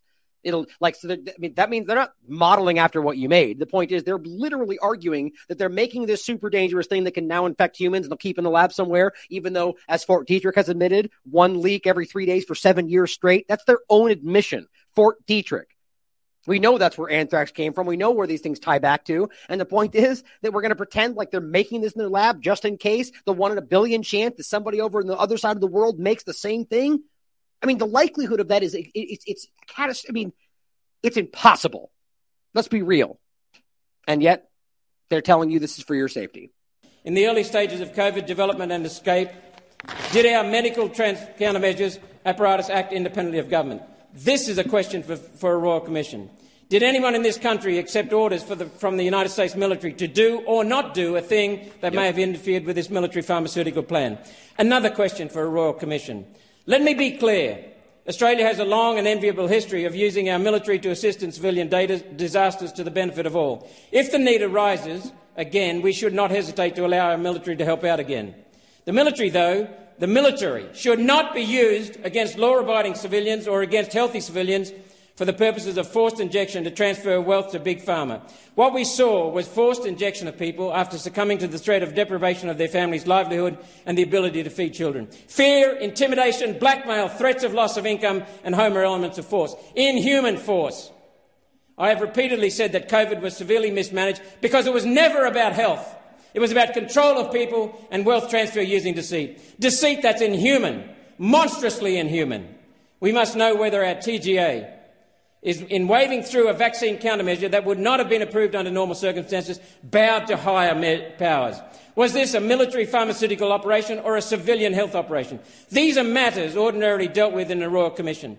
The Albanese Labor government broke its pre-election promise to have a Royal Commission.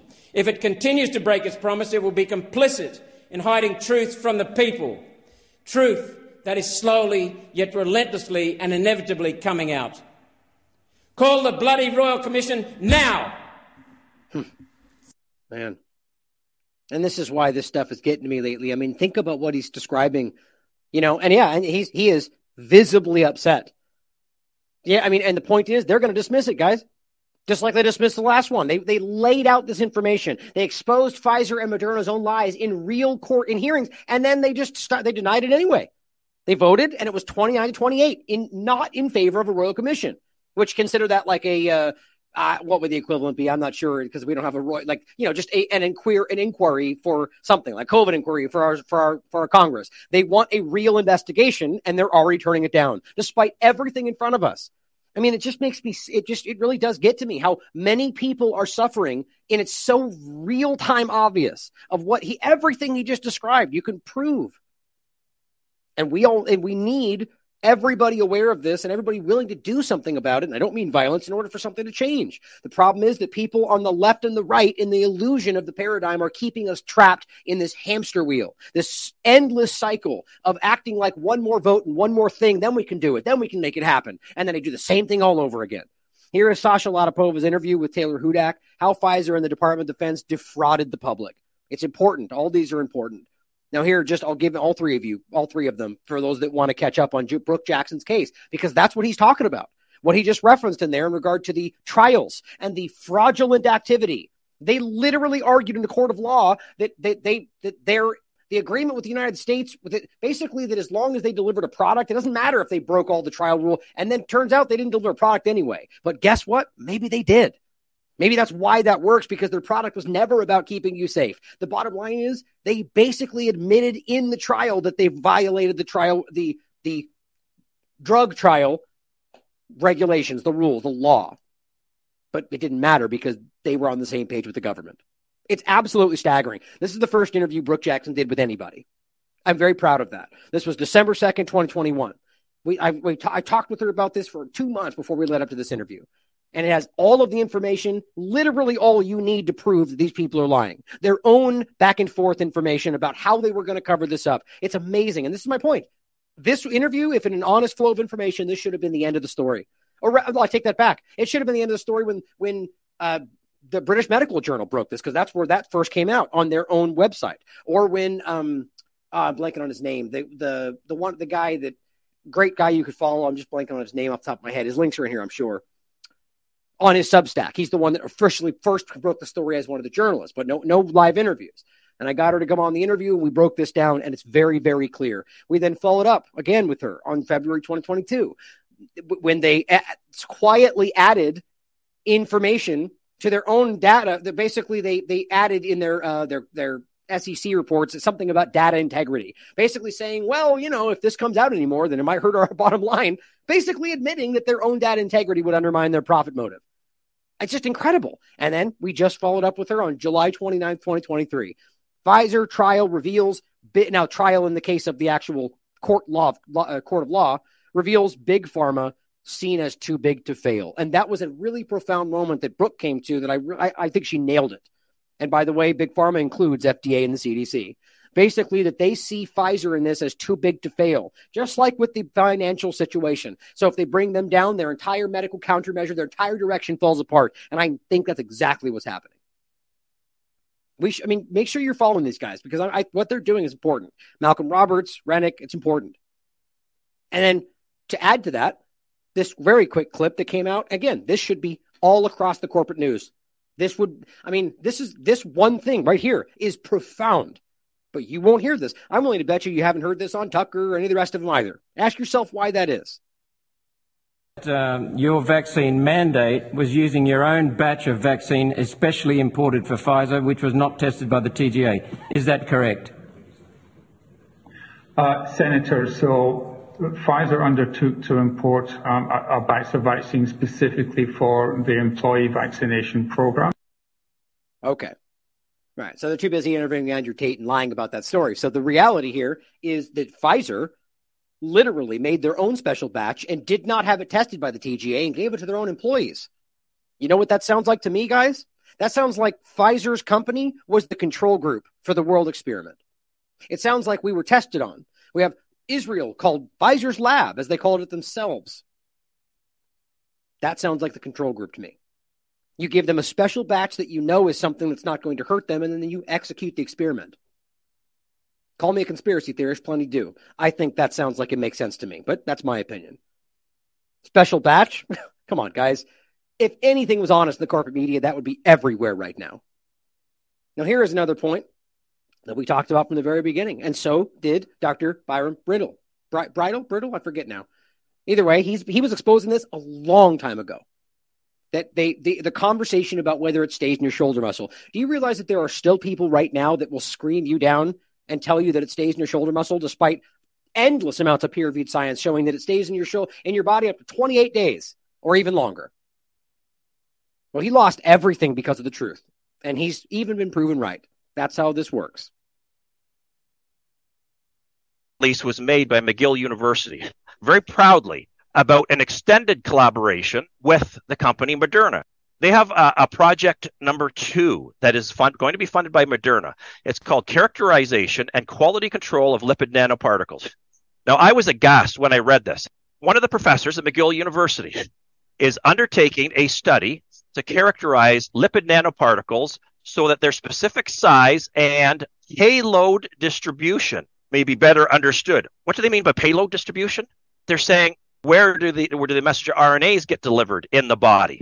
2 years ago, Glenn, I raised the issue publicly that I had found evidence from Pfizer's data that had been submitted to the Japanese Health Regulatory Agency that we had been publicly lied to, that these shots did not stay at the injection site, but rather did what I knew they were designed to do and had been doing for the decade leading up to the release of these products, which is that they got systemically distributed. Right. You know what he's talking about? Exactly what we've been harping on. The Lieber-Langer overlap, the idea that these were delivery systems.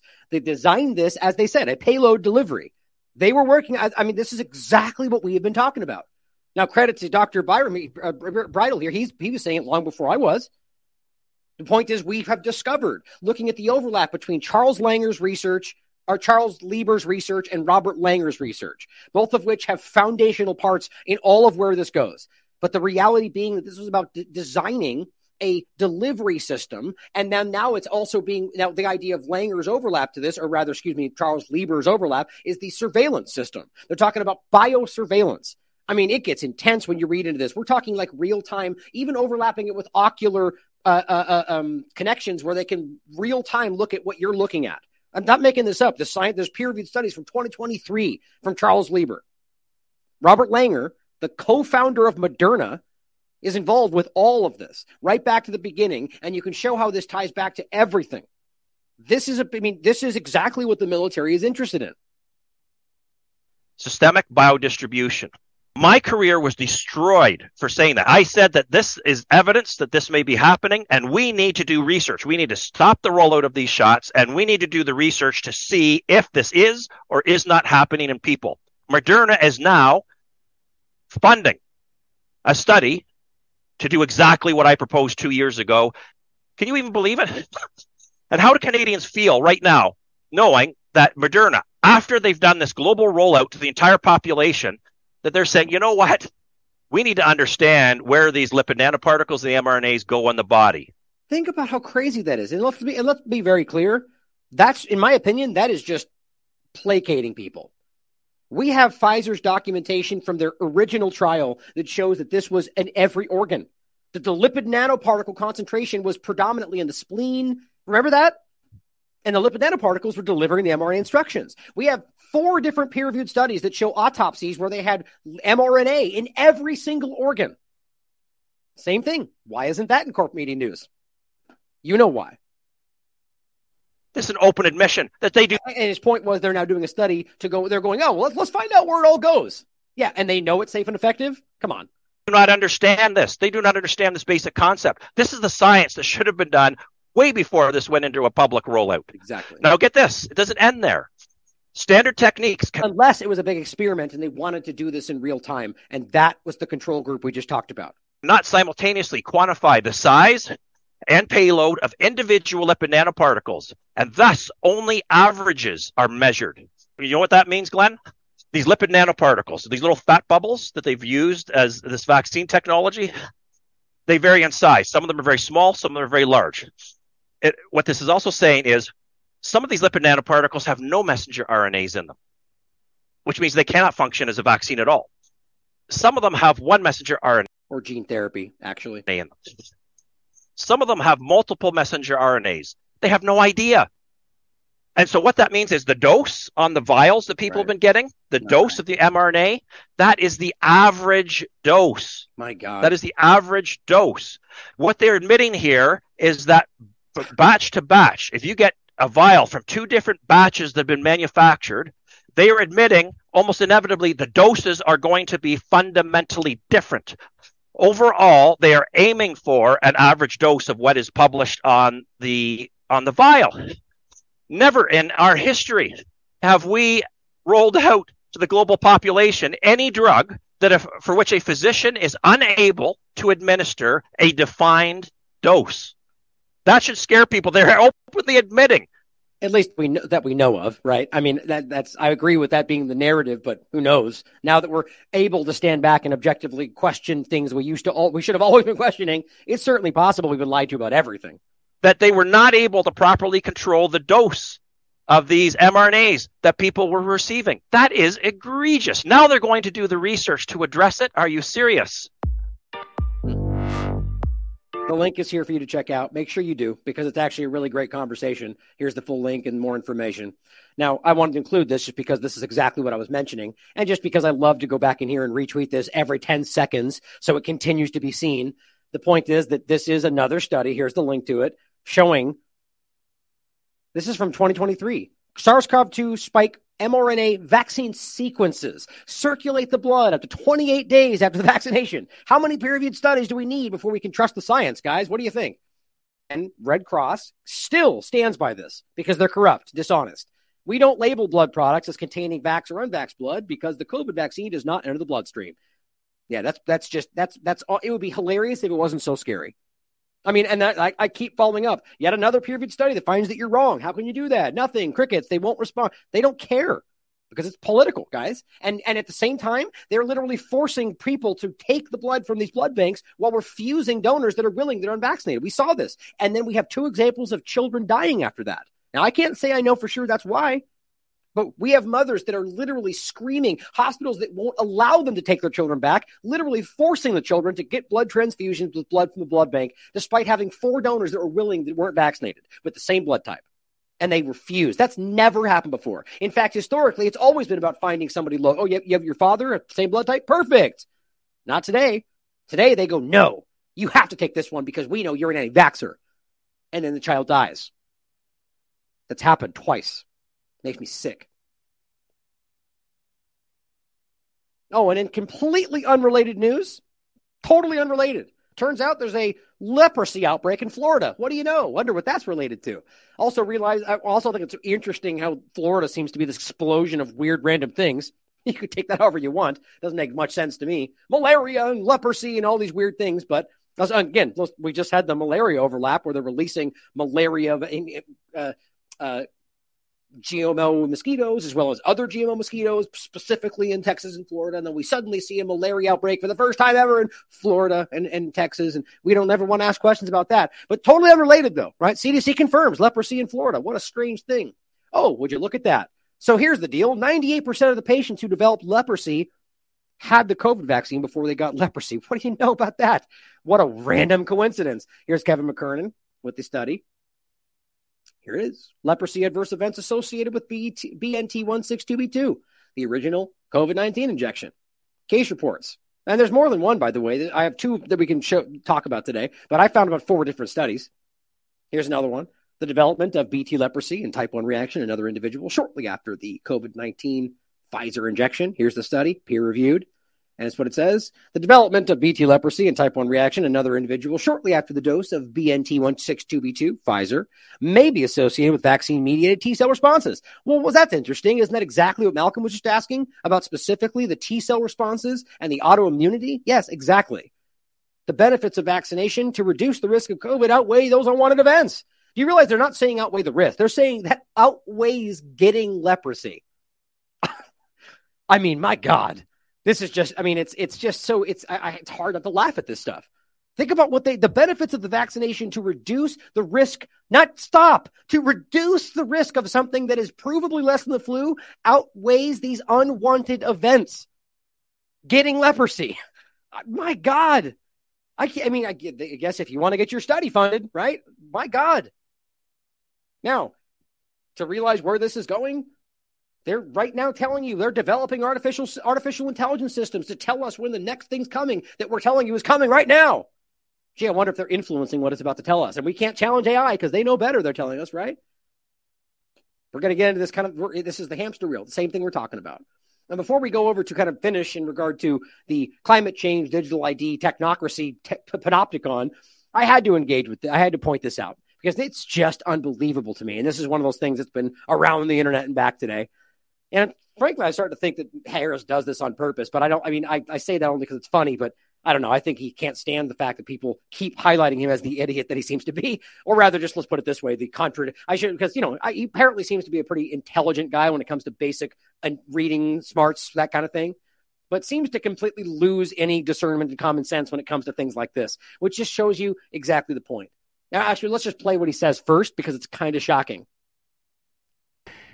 Dial up the deadliness of the pathogen.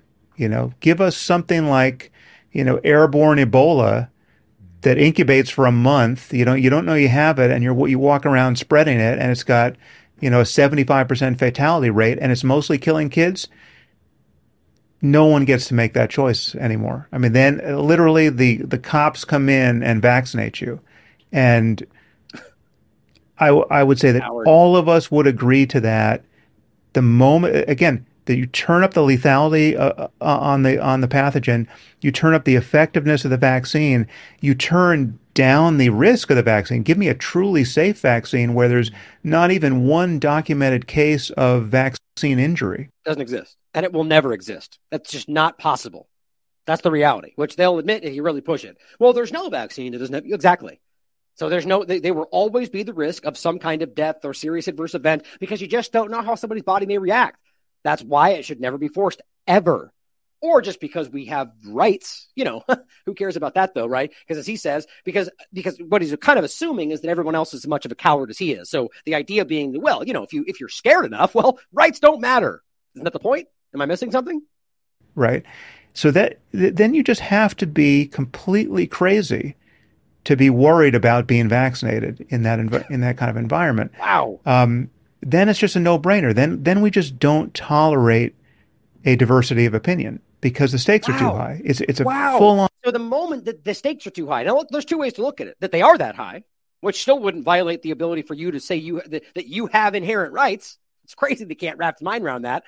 Or the fact that the government, because the government's never known to embellish what's going on, right? The government's never been known to completely lie or carry out psychological operations to make you think so, right? But in his mind, it doesn't matter because if it's that serious, which we'll assume they're not lying to us, or, manufacturing things, or how about creating the thing that drives you to do it in real fear and real danger? Does that not matter? Because to him, it doesn't. As long as the danger is real, your choice no longer matters.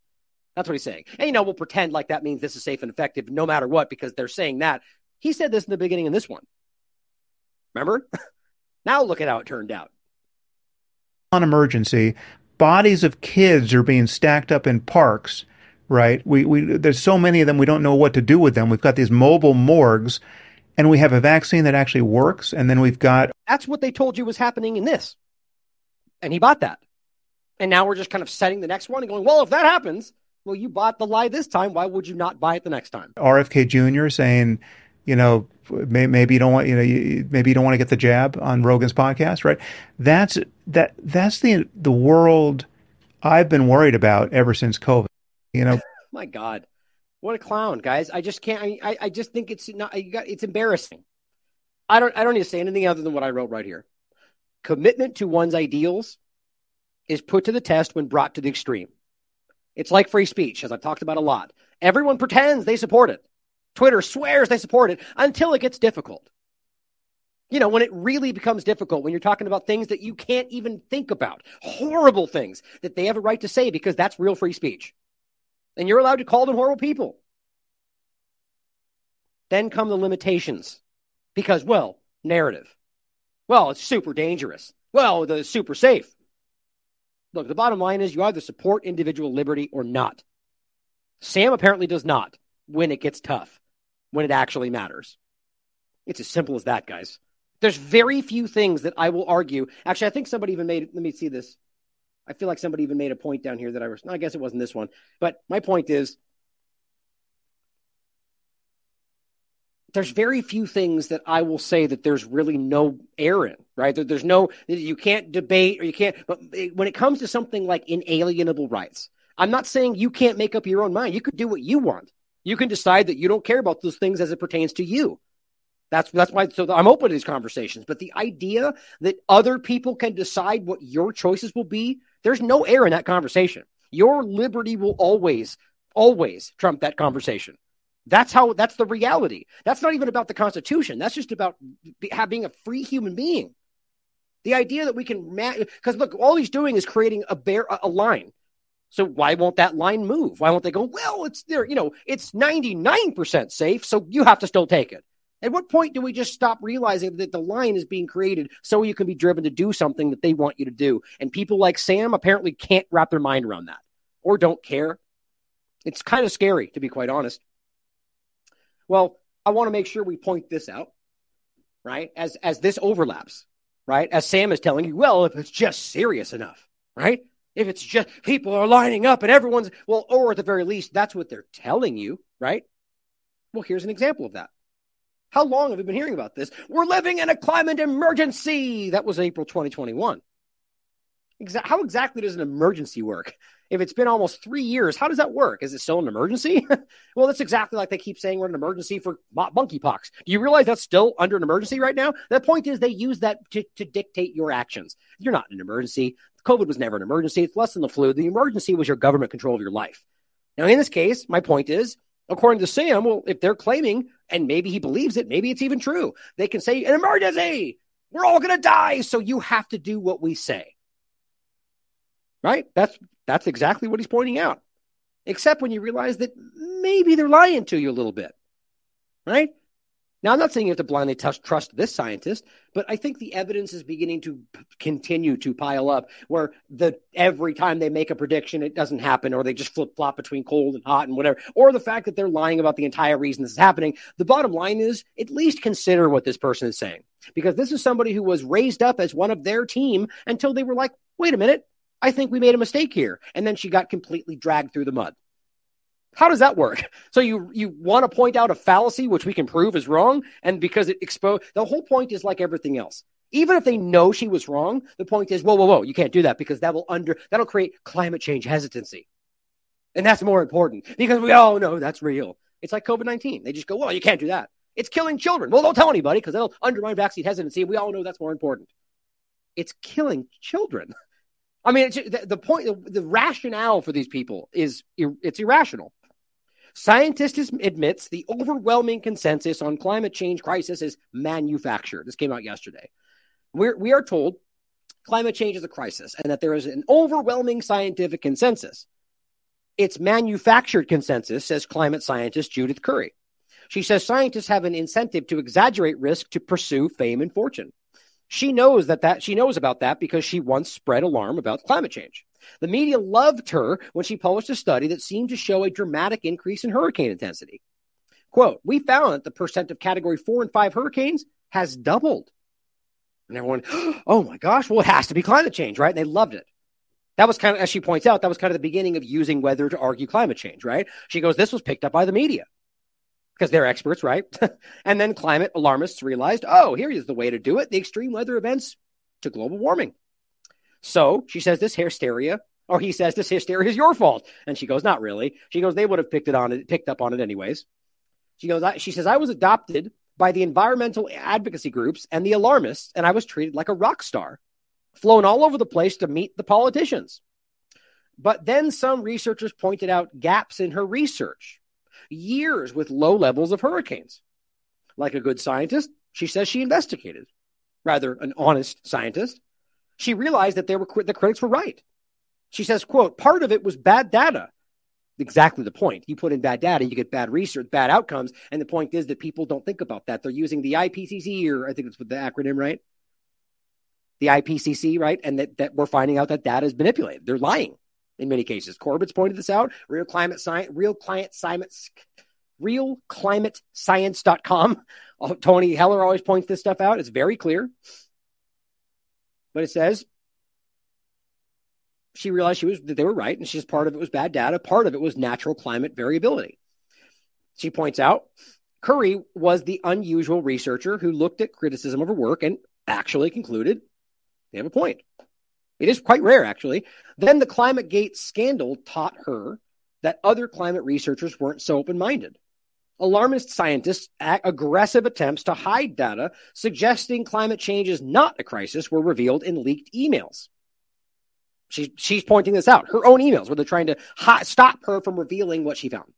Quote, avoiding Freedom of Information Act requests, trying to get journal editors fired for pointing out that they were wrong, right? Stopping them from getting the information that proved they were wrong. Why would you do that if the point is that either they know they're wrong and they're trying to hide it, or they genuinely think that that's an anomaly, but they're still willing to lie to you so you don't see it. It made Curry realize that there is a climate change industry set up to reward alarmism. And again, maybe because they think it's true and they're willing to scare you to get it done, or that they don't care. Either way, it's dishonest. And quite frankly, they're provably wrong, in my opinion. But it says the origins go back to, surprise, surprise, the UN Environmental Program. Some United Nations officials were motivated by anti-capitalism. Here's what I find so interesting about this. It says they hated the oil companies and seized on the climate change issue to move their policies along. You can make the same argument with the transgender movement, that it was ultimately about trying to change the way society worked, and ultimately the narrative used to do that got picked up and now is believed in. Now, I don't know whether that's the same thing here. The point is, if you argue that it was really starting about, trying to shift the world into a better, more virtuous direction by kind of lying about the dangers of climate change, and then suddenly it just kind of got absorbed and now everyone buys it. Like I see this happening more and more in politics. But it says the UN created the Intergovernmental Panel on Climate Change. The IPCC wasn't supposed to focus on any benefits of warming. The IPCC's mandate was to specifically look for dangerous human-caused climate change. The researchers quickly figured out that the way to get funding, as it always is with this case, was to make alarmist claims about man-made climate change. This is how manufactured consensus happens. In any context. It's important. So the bottom line is, she's somebody who was praised as on this side until she realized a mistake, and then they kicked her out. Seems pretty clear to me. I thought this was an important point. This is from July 31st, 2023. Rishi Sunak defends his private jet journeys as the most effective use of his time. Well, this is the point we were just making, right? As I pointed out, Simon Sinek and the idea that leaders eat last. And my point was that today the leaders aren't doing that. They're not making sure you're fed and you're safe before themselves. No, they're jumping out ahead and saying, no, I have to eat first. Otherwise, I can't lead. And you have to make sure I eat first. Otherwise, you don't get to eat. And sometimes that means you have to die to make sure I eat. But that's in the best interest of everybody. That's our leaders today. Those aren't leaders, guys. Those are rulers. True leaders don't need to ask to be followed. The point is, that's exactly this right here. Right? You have to stop driving your cars. You can't fly everywhere because climate change. But I have to because I'm so important. I'm the one saving everybody, so I have to get all the benefits. I have to eat first. These aren't leaders, guys. These are manipulators. It's embarrassing. Well, Ben Swan points out they're already dreaming of climate lockdowns. This is Die Siegel. Because the virus does not negotiate, nor does it make compromises. And this is on March 26, 2021, until this pandemic. Right, the hype being about the shift now being the climate doesn't wait. It doesn't negotiate, nor does it make compromises. Look at that. I mean, my God, they're just using the same script, which is how this tends to work. They're coming. We've been telling you I didn't even bring it up this time, but I've written about climate change lockdowns coming many times. Here's an interesting point. Dan Naturman says, people who claim to do their own research regarding climate change would think the sun revolves around the earth if they had to figure it out for themselves. I mean, what an absolute ass. Excuse me. I mean, it's not even a valid argument. I'll let the people I'll let the comments speak for themselves before I give you my opinion. This guy Sing Sing says people who do their own research, like say Copernicus. Here he says, and you accept Copernicus' findings without having done your own research? Do you accept the Earth is third from the sun? Did you do your own research? And he goes, yes, with a telescope. I can confirm we're the third planet from the sun. Nothing. Oops, that didn't work out too well, did it, you jackass? The point is, as that same clip we play about the peer-reviewed consensus, the leaders of thought historically have always been the outsider, have always been the one challenging the consensus, except for these people today acting like that's the only way things get done. People who do their own research are the people who have changed the world. Doesn't mean that you will by researching for yourself, but the point is, to act like that's stupid is the epitome of ignorance. There's another example. This guy says, well, it might be worth pointing out, quote, experts told people the sun revolves around the earth for many, many centuries, right? Then they accepted the heliocentricity for a little while. Then they banned its teaching for a couple centuries before finally accepting it about 200 years ago. Completely shatters your ridiculous argument. And he goes, Do you accept heliocentricity? Did you do your own research? Did you do your own research of the Earth being there? I mean, same old dumb response. And he goes, I do. My point is treat information with skepticism and in context. Blind trust and blind distrust have a lot in common. Nothing. Because this guy's an idiot. Like you can, because if you are, he clearly has an agenda. This is there's 5 or 6 examples right in the beginning of his conversation that logically make him look like he's wrong. And he just keeps going. The point is, obviously, the experts were the very same people who had the wrong narrative before they changed it. The point is that the only reason people can see through this is because people do their own research. This person says, I accept uncritically what people in positions of authority tell me is a weird flex. That's exactly what he's saying. How dare you think for yourself? I trust what they tell me. Like he's somehow better than you. It's just pretty stupid, right? And this guy, same thing, same dumb response. Do you accept the established view that the speed of light is approximately 186,000 miles per second, or did you conduct your own experiments? This guy says, if countervailing evidence is presented, I'll review it and come to a conclusion either way. I won't reject offhand the idea that I should look into a countervailing argument because, quote, experts. That's a profoundly flawed and frankly stupid way to approach life. You'll be scammed, says somebody who's clearly and look at the ratio here. Look at the ratio on his comment. It's just staggering. The guy got completely destroyed. And he goes, I don't reject countervailing evidence, although I likely lack sufficient expertise to truly analyze such evidence. In any case, tweets by anonymous randos and rants by comedians is not countervailing evidence. Assuming that's like what this guy is completely ridiculous. First of all, well, again, I'll let this guy answer. He says, yes, the experts might be wrong, but I go with the odds. And he goes, well, the odds are that the people in power are manipulating you. We're the ones that are going with the odds. Well, first, but the main point here, why are you assuming that we're talking about Joe Rogan? I'm pointing at Dr. Peter McCullough. I'm pointing at other experts that are out there telling you what they're seeing because they're experts, and then I'm doing my own research around what they're talking about because I care. And he's dismissing that because experts said. Who's the dumb one in that scenario, as I consider all perspectives, and he ignores the ones he thinks aren't valid? Like, it's just so ridiculous. You guys all know this, but the sad reality is this is the kind of thing driving the climate change mantra, the religion that it is. Well, here are all the experts that are just flat out telling you it's all about achieving these arbitrary stated arguments that you didn't have any say in voting for to destroy the planet, apparently, and remove carbon. And so the idea that that's going to do anything but destroy your food supply and anything that's seeming like the idea of that we're supposed to even just decarbonize our economy is counter to the idea of human life. Like, that's what we have to really understand. And I truly believe that there is a eugenicist, potentially transhumanist mindset behind all this, but that's a little much for some people. Here's what they're saying. And, don't forget, 2030 is a conspiracy theory. Those goals and decarbonize our economies to reach net zero emissions by 2050. We have to transition to electric vehicles about 20 times faster than we are now. And we have to fully transition to a resilient net zero economy. Right. It doesn't matter if we're using slave labor with lithium mines and all the different things that have been proven to not even remotely be sustainable, as long as you can state a number that makes you get you applause at the World Economic Forum and the UN.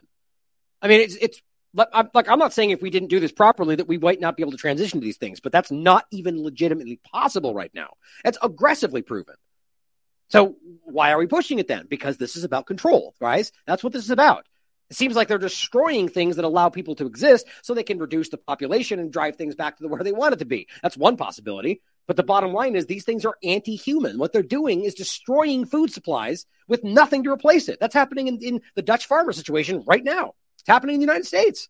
There's quite literally nothing to replace these things. They can't just say, well, here's a plan. You're right now stopping farmers. How do you make sense of that without realizing that people are going to hurt? Faster. Our goal is to accelerate the transition to a net zero economy, particularly by boosting private capital flows.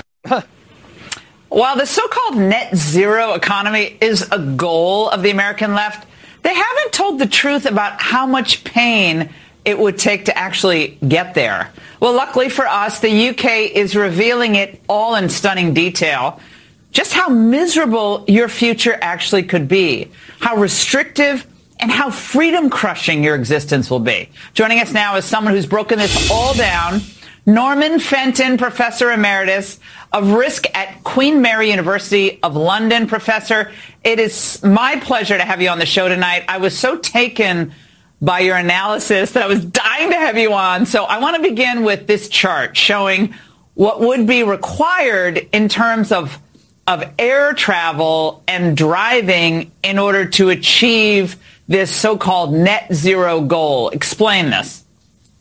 Well, the key thing is that when they talk about net zero, they really mean absolute zero, because net zero, they're talking about all greenhouse gas emissions, including methane, being less of those than removals. And since there's no large-scale capture and removal technology available other than tree planting, net zero actually means that you've got to get rid of those emissions completely. So, and I'll let you finish, be the interest of time. The point, you guys already understand the points. The idea of cutting down trees to put up windmills. I mean, the point you just quickly said there, which we should remember from school, is that trees are exactly one of the main things that are capturing carbon and putting oxygen into the world. And they're literally cutting down acres and acres of trees to put up windmills that end up breaking down years later, and they can't replace them, and they're dripping out terrible things into the atmosphere or into the environment.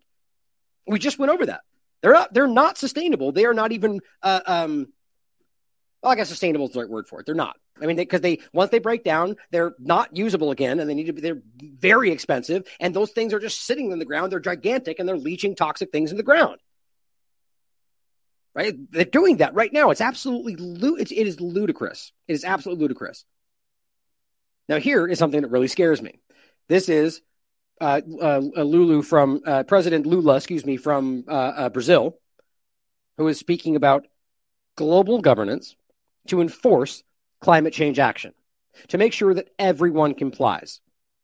All right, and it's in subtitles, so it's an inch of time. You can watch it for yourself. The point is that this is happening all around the world.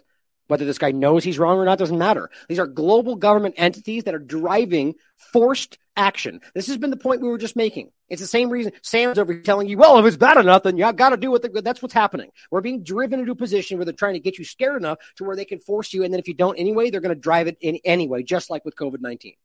Here is a video of Klaus Schwab's daughter, not specifically saying climate lockdowns, but if you listen to it, they're basically getting into the idea that this is going to be necessary. You can listen to it for yourself. Here is an important video I did want to play about another one in the past, one of the most popular ones in the past, where RT brought this guy on to say basically, like, how bad is it going to get? And he completely shatters the narrative.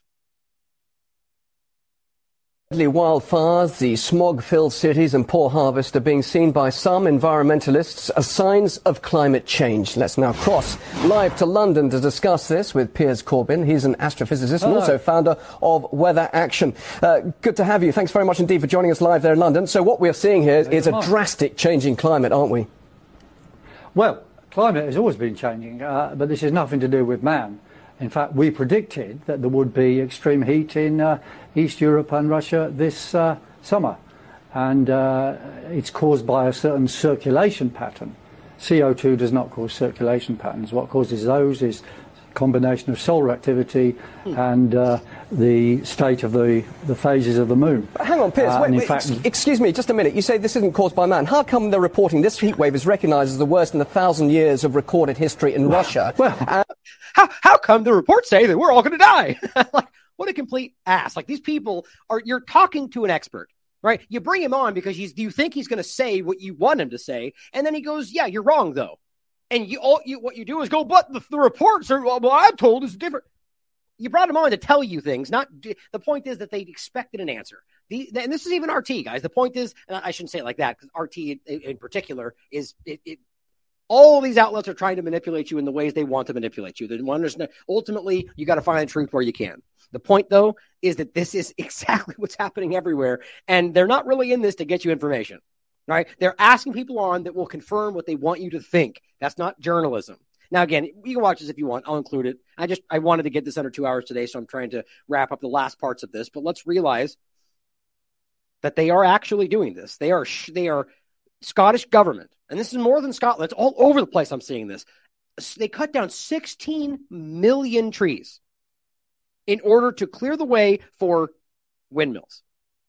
So you're screaming about too much carbon. And so instead of keeping the trees that are literally removing carbon from the atmosphere, you put in things that create it. Under the argument that somehow that's going to reach net zero. The argument, because we'll switch to green technology. But that's not even viable. That's the word I was looking for earlier. And on top of that, they don't last. I mean, think about the idea. This, to me, seems like they're trying to create the very problem they're telling you is there. That's absolutely ludicrous. Now, let's not forget, this is 2021. They've been calling this for a long time, as much as they'll, when they can, call it a conspiracy theory. Why the U.S. should establish a carbon price, that's carbon tax, either through reconciliation or other legislation. Yeah, pass laws that say you have to pay for carbon. That's what they, even though all that's going to happen is you pay, the average person, because all these companies are going to do, if not given passes, which is also going to happen, they just pay. They just earmark it and pay extra and then pollute anyway. So it doesn't actually stop the pollution. They just make money from it. That's always how this goes. But you, of course, have to pay more for your gas. You will end up driving less because you have to, and they'll herald that as a positive change, even though the pollution continues by the main polluters of the world. And other governments around the world don't care about this as much as they do anyway. And none of it's actually amounting to what they say it is anyway. It's about control over your life.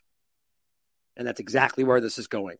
Here is, and this Kanoa the Great pointing this out, but this has been shown by a lot of people at the World Economic Forum telling you what's coming based on that point. Developing through technology an ability for consumers to measure their own carbon footprint.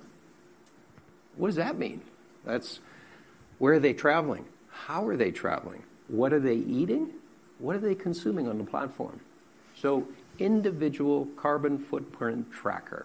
Stay tuned. We don't have it operational yet, but this is something that we're working on. Right. So, of course, he's saying individual that you can operate. But let's just be real about the point that this is something that's in action and it's tracking you. And how has that worked in the past when you got these apps that totally swear not to take your information and not to violate your privacy? How's that worked out so far? Right? They lie and they do it anyway. COVID mandates, contact tracing. We swear, French said. The UK, we swear we won't, and then they do it anyway and sell it to companies, right? The point is, or how about me, 23andMe, where you swear, and then where's the legal accountability for any of these people? There's a crime taking place because we're all being lied to.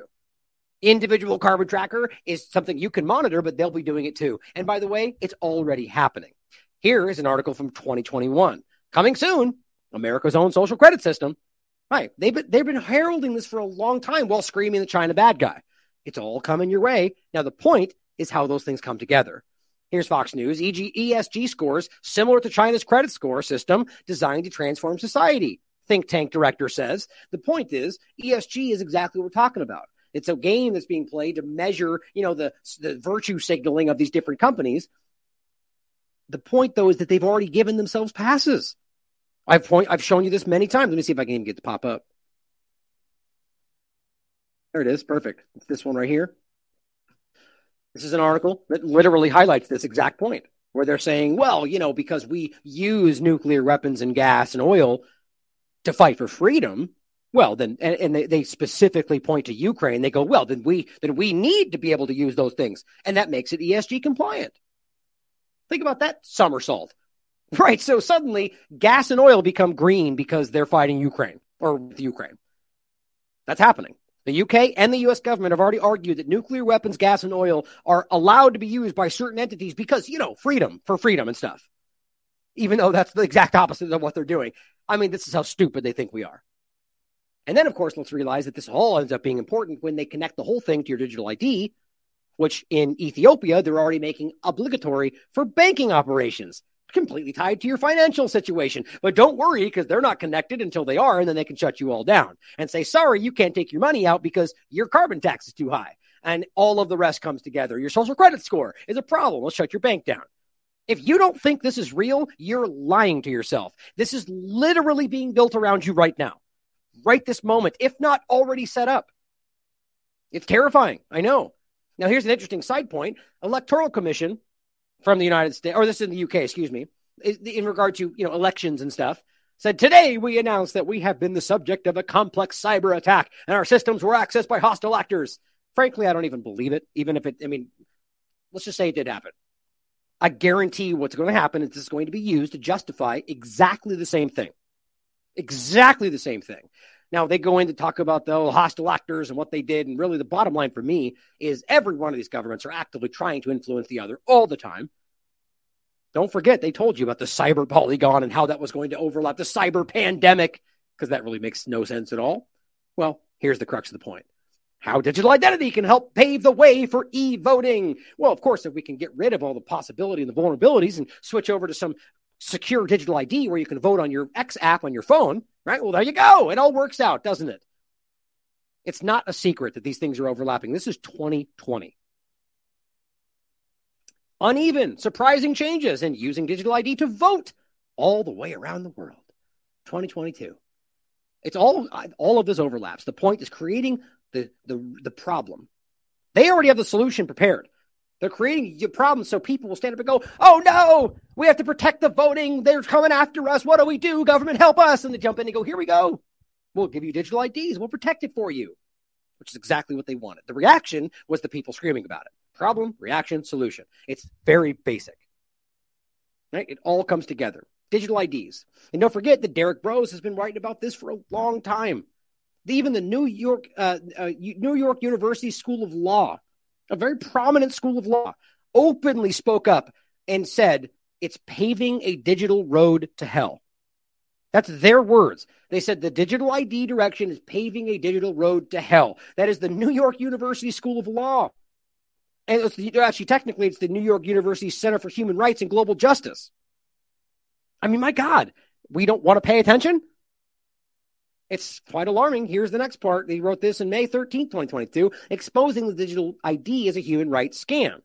The argument that we have to give digital IDs to the world because we're removing these people in foreign countries of their human rights. No, it's a lie. This is only going, as the New York University is saying, only going to create more tyranny, more control over your life. This one was written in June 7th, 2023. Technocracy in action. WHO and European Commission partner for digital health with new COVID-19 digital certificate. 2023. Why would they need that in 2023? Because COVID's over. Nothing's happening. It was never dangerous in the first place. Injections are killing everybody. But let's make a digital certificate for it. It's not about that. As Spiro points out, 2 of Bill Gates' projects join forces on digital IDs. Digital Impact Alliance Managing Director Priya Voya said digital identity to be scaled and ultimately transform all aspects of social, political, and economic life. Is that what you want? It's not what I want. And guess what? ID 2020. Look at that coming full circle. ID 2020 partners with Digital Impact Alliance. Remember what this was? We had a whistleblower that spoke up in 2020. She defected from the ID 2020 program, calling it techno-solutionism, screaming about the risks of vaccine passports and digital IDs, and we didn't listen. Watch it for yourself, guys. She was trying to warn us about what was coming. And now it's overlapped and connected with the digital ID right now, just like she warned, because of whatever solutionism they want to use, the techno-solution. They're trying to use a problem they've created to justify the need for this, and it's happening right now. Now, let's also not forget the point we just talked about in the other show about the dystopian direction that all of this opens up. Here is Pfizer CEO Albert Bourla. We've played this, I think, twice already on the show, talking about, and of course, don't forget, this was one of the many examples of partisan people out there in the two-party illusion who chose to lie about this and edit it selectively so it sounded like he was talking about COVID-19. That's the first time we saw this, remember? And we had to break it down, and people called you a shill for Pfizer because they didn't want to admit that this was wrong. The point was, this was about, and it's still important though, it's about a pill. It's about an electronic pill, and it's about the idea that you can tell if somebody's taken it. Now, the point was, he argues it's for people with schizophrenia and whatever else, but obviously that's bigger than that. Now, the point was, truth matters either way. Even if you think that the lying for your truth is getting to the real point of it, that's your opinion. The truth is still the truth, and we have to be clear about that. Otherwise, we're just as bad as everybody else. The truth in and of it by itself is alarming enough. You don't need to lie about it to trick people. That's counterproductive. The electric pill, even for schizophrenia, is terrifying because what they're really saying is we'll possibly that's already been deployed, that's for you to decide, that will be able to tell whether or not you've done what you're supposed to do. That's terrifying. Maybe I will use an example. I think it's fascinating what's happening in this field right now. I mean, FDA approved the first electronic pill, if I can call it like that. So it is basically biological chip that it is in the tablet. And once you take the tablet and dissolves into your stomach, sends a signal that you took the tablet. Yeah, and realize this is before COVID-19. So imagine the applications of that, compliance. The insurance companies to know that the medicines that patients should take, they do take them. It is fascinating what happens in this field. No, we align very much with the China Healthy 2030, and we are trying to contribute as much as we can. I think we will see a lot of advancements with mRNA. And the good thing, after the success of COVID, it is that right now we have a substantial wave of companies, biotechs and big pharmas that are working on mRNA. A lot. And they are working on multiple applications of mRNA. So I think the first things that I'm hopeful to see it is other vaccines other than COVID. A flu vaccine with mRNA, a single vaccine. Yeah, which is already happening, right? We've shown you all of them. The ferritin nanoparticle universal flu vaccine, or the quadvalent flu vaccine mRNA, or the COVID RSV flu mRNA quad tri vaccine. All these exist. All of them are actually being made, if not already being tested. All of them. On the platform, the same platform that a peer-reviewed study just found is the problem. The same platform that's still using things based on sequences without any new safety testing. Same stuff, guys. Same stuff. With mRNA, other vaccines with mRNA. I think there's going to be a lot of breakthroughs on the medical front, particularly around synthetic mRNA. You can basically do anything with synthetic RNA. Yeah, that's the N1-methyl pseudouridine modified RNA, which is what they're using in these injections, which is dangerous, to say the least. DNA. It's like a computer program. So, yep. I think with enough with effort, that's not too crazy. You could probably stop aging, reverse it if you want. Yeah, that's why a lot of these things we already talked about. I think that was the interleukin 15 point we made before. There's an overlap there with aging and how it affects the body. But the point here is that all of this is an experiment. And that's how this stuff is being done. That's why I argue Pfizer giving themselves a special batch for their own company is a control group. It's an experimental injection.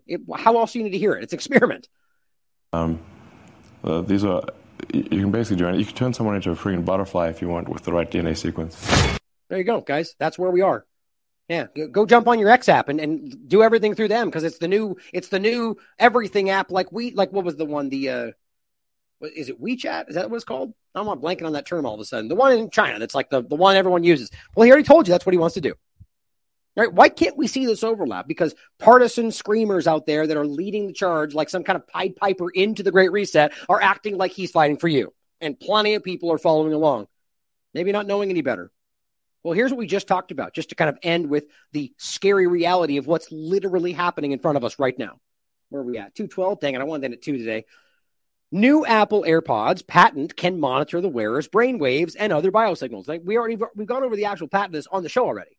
This is not fake news. This is real stuff. And this is directly from, now it's not saying that they're doing that, but why wouldn't they? This is something that's actively being done. And it's not just about the EarPods. It's about something much bigger than that. Now, this is where I'll include in the show notes for those that were asking during the AM Wake Up Show. Here's the actual full video. So this is important to see the whole thing. This is 30 minutes long. Well, this is the ad. I'm not going to let it play. But let's jump into this. I'm going to play you two important parts of this that most of you probably already seen. But I wanted to reiterate this before we end today. That's important. Everybody, I'm Nicholas Thompson. I'm the CEO of The Atlantic, and I will be your moderator today. Oh, great. So a corporate media stooge facilitating the World Economic Forum direction. That's nothing surprising at all. So here's the alarming part right here. Start out. Productive you've been. Stand a wonderful future where we can use brainwaves to fight crime, be more productive, and find love. Yeah, and monitor your life and keep you in a tyrannical prison, but also fight crime. Crime being anybody doing something the government doesn't like. Let's roll. You're in the zone. Even you can't believe how productive you've been. Your memo is finished, your inbox is under control, and you're feeling sharper than you have in a decade. Sensing your joy, your playlist shifts to your favorite song, sending chills up your spine as the music begins to play. You glance at the program running in the background on your computer screen and notice a now familiar sight that appears whenever you're overloaded with pleasure, your theta brainwave activity decreasing in the temporal regions of your brain. You mentally move the cursor to the left and scroll through your brain data over the past few hours. You can see your stress levels rising as the deadline to finish your memo approached, causing a peak in your beta brainwave activity right before an alert popped up, telling you to take a brain break. But what's that unusual change in your brain activity when you're asleep? It started earlier in the month. You send a text message to your doctor with a mental swipe of your cursor. Could you take a quick look at my brain data? Anything to worry about? Your mind starts to wander to the new colleague on your team, whom you know you shouldn't be daydreaming about, given the policy against intra-office romance. But you can't help fantasizing just a little. But then you start to worry that your boss will notice your amorous feelings when she checks your brain activity and shift your attention back to the present. You breathe a sigh of relief when the email she sends you later that day congratulates you on your brain metrics from the past quarter. Think about how disgustingly invasive this is. Why would anybody want this? And they're trying to frame this as a positive thing. It's actually creepy as hell. I don't know anybody that doesn't think this is scary. And it's not even a positive thing. You're talking about surveillance and enforcement. Why is that a positive outlook for anybody? Which have earned you another performance bonus. You head home jamming to the music. And that's one point not to forget for the last part of the show today, the gamification of this stuff, right? The idea where you can gain extra credits because you were positive that day or because you said the right thing or, because you're sharing the right information on the new everything platform, that kind of stuff. And there's already patents for some of cryptocurrency gaining from your internal information. You guys have seen that. It's a Microsoft patent. We'll get to that in a second. Music. With your work issues, brainwave, a somber cloud has fallen over the office. Along with emails, text messages, and GPS location data, the government has subpoenaed employees' brainwave data from the past year. They have compelling evidence that one of your coworkers has committed massive wire fraud. Now, they're looking for his co-conspirators. You discover they are looking for synchronized brain activity between your coworker and the people he has been working with. While you know you're innocent of any crime, you've been secretly working with him on a new startup venture. Shaking, you remove your earbuds. Hey, that's where it ends. What a positive story, right? Woo! Almost had to go to prison for something I didn't do. Woo! Technocracy, how great this is. I just can't even believe they would show that. And if you watch the full thing, they actually tell you at the end, well, I wanted to give you the kind of the not scary version. That is the not scary version. Like the idea that you may be implicated just because you have brainwave synchronization, or synchronicity. Synchronicity, yeah. That's crazy. I mean, talk about how that is as Orwellian as it gets. Thank you, Orwell. Just grabbed the other one for me that I forgot to grab. I forgot about this one. But then there's this one too. We watched both of these. Now, this one is absolutely terrifying. This is where it actually is right now. Oh, you know what? I'll actually hold on. I forgot. This is the full video. I'm going to play one more part of this, or maybe just this part here too. What do you think? Is it a future you're ready for? You may be surprised to learn that it's a future that has already arrived. Right. Don't forget, those are the earpods we're showing you, or at least the patents for the technology. It's already here. You should listen to her. Everything in that video that you just saw is based on technology that is already here today. Artificial intelligence has enabled advances in decoding brain activity in ways that we never before thought possible. You've heard a lot about AI over the past few years. Here at Davos, it's been the talk of the hour. But I want to talk about it in a different way, which is the ability to decode brainwave activity. Right. That's what the next video is all about. And it's real. It's happening right now. And it's probably been around for a decade, as far as I can tell. After all, what you think, what you feel, it's all just data. Data that in large patterns can be decoded using artificial intelligence. Consider this. The average person thinks thousands of thoughts each day. Let's see, get to the one part. I almost want to just watch this. I've seen it before, but it's worth watching it all. It's all of it's real crazy. The last part is just the one that I think is the most. It's just so. It's this part. It's just so crazy, and this gets into exactly the point we're talking about: the earbuds and that technology. Somebody is paying attention, or they're doing something different. The newest way to monitor attention is through a device like this one. These are ear pods that are launching later this year. Yep. These ear pods, much like the video you watched earlier, are ear pods that can pick up brainwave activity and tell whether or not a person is paying attention or their mind is wandering. And don't forget, she said later this year. This video is 6 months old. They're being used, and maybe not even with people's knowledge. Think about that. Okay, well, you might think, fine, but even if we can tell whether a person is paying attention or their mind is wandering, you can't tell what they're paying attention to. You would be wrong. It turns out that you can not only tell whether a person is paying attention or their mind is wandering, but you can discriminate between the kinds of things that they're paying attention to. Whether they're doing something like central tasks, like programming, peripheral tasks, like writing documentation. Last part. Them, or to watch for their lagging cognitive decline over time and using it as a way to discriminate against them. Oh, sounds fun. We might soon even use the technology to help people wake back up. This is a haptic scarf that MIT Media Lab has developed, which uses brainwave technology in a responsive way to give a person a little buzz, literally, when their mind starts to wander, to help them refocus and hone their attention. My God. It's weird. I thought there was another part of that. I guess I'm misremembering that. But so here's the next one. The latest paper, the one that happened even after this, which is already better, uses stable diffusion, uses the thing that you use to make art. Like, what should a thing that you use to make art have anything to do with reading your brain? But of course, it goes further. So in this one, they said, can they understand the inner monologue, the things you're saying to yourself in your own mind? Mind you, by the way, when you dream, like your visual cortex runs in reverse, so your dreams are no longer safe. But we'll try this. So they had people watch a video and just narrate what was going on in the video in their mind. So there's a woman, she gets hit in the back, she falls over. This is what the computer reconstructed the person thinking. Now, to be clear, this is in a lab with these things connected, right? But the next part is where it gets into how this can be done without those things connected. See a girl, looks just like me, get hit in the back, and then she is knocked off. Still, that's still crazy. The idea that they can literally read your brain. Like, so that in my mind implicates things for like interrogation. So if you're grabbed and you can just connect some things and we can tell what you're thinking, that's terrifying. So our thoughts, are starting to be decoded.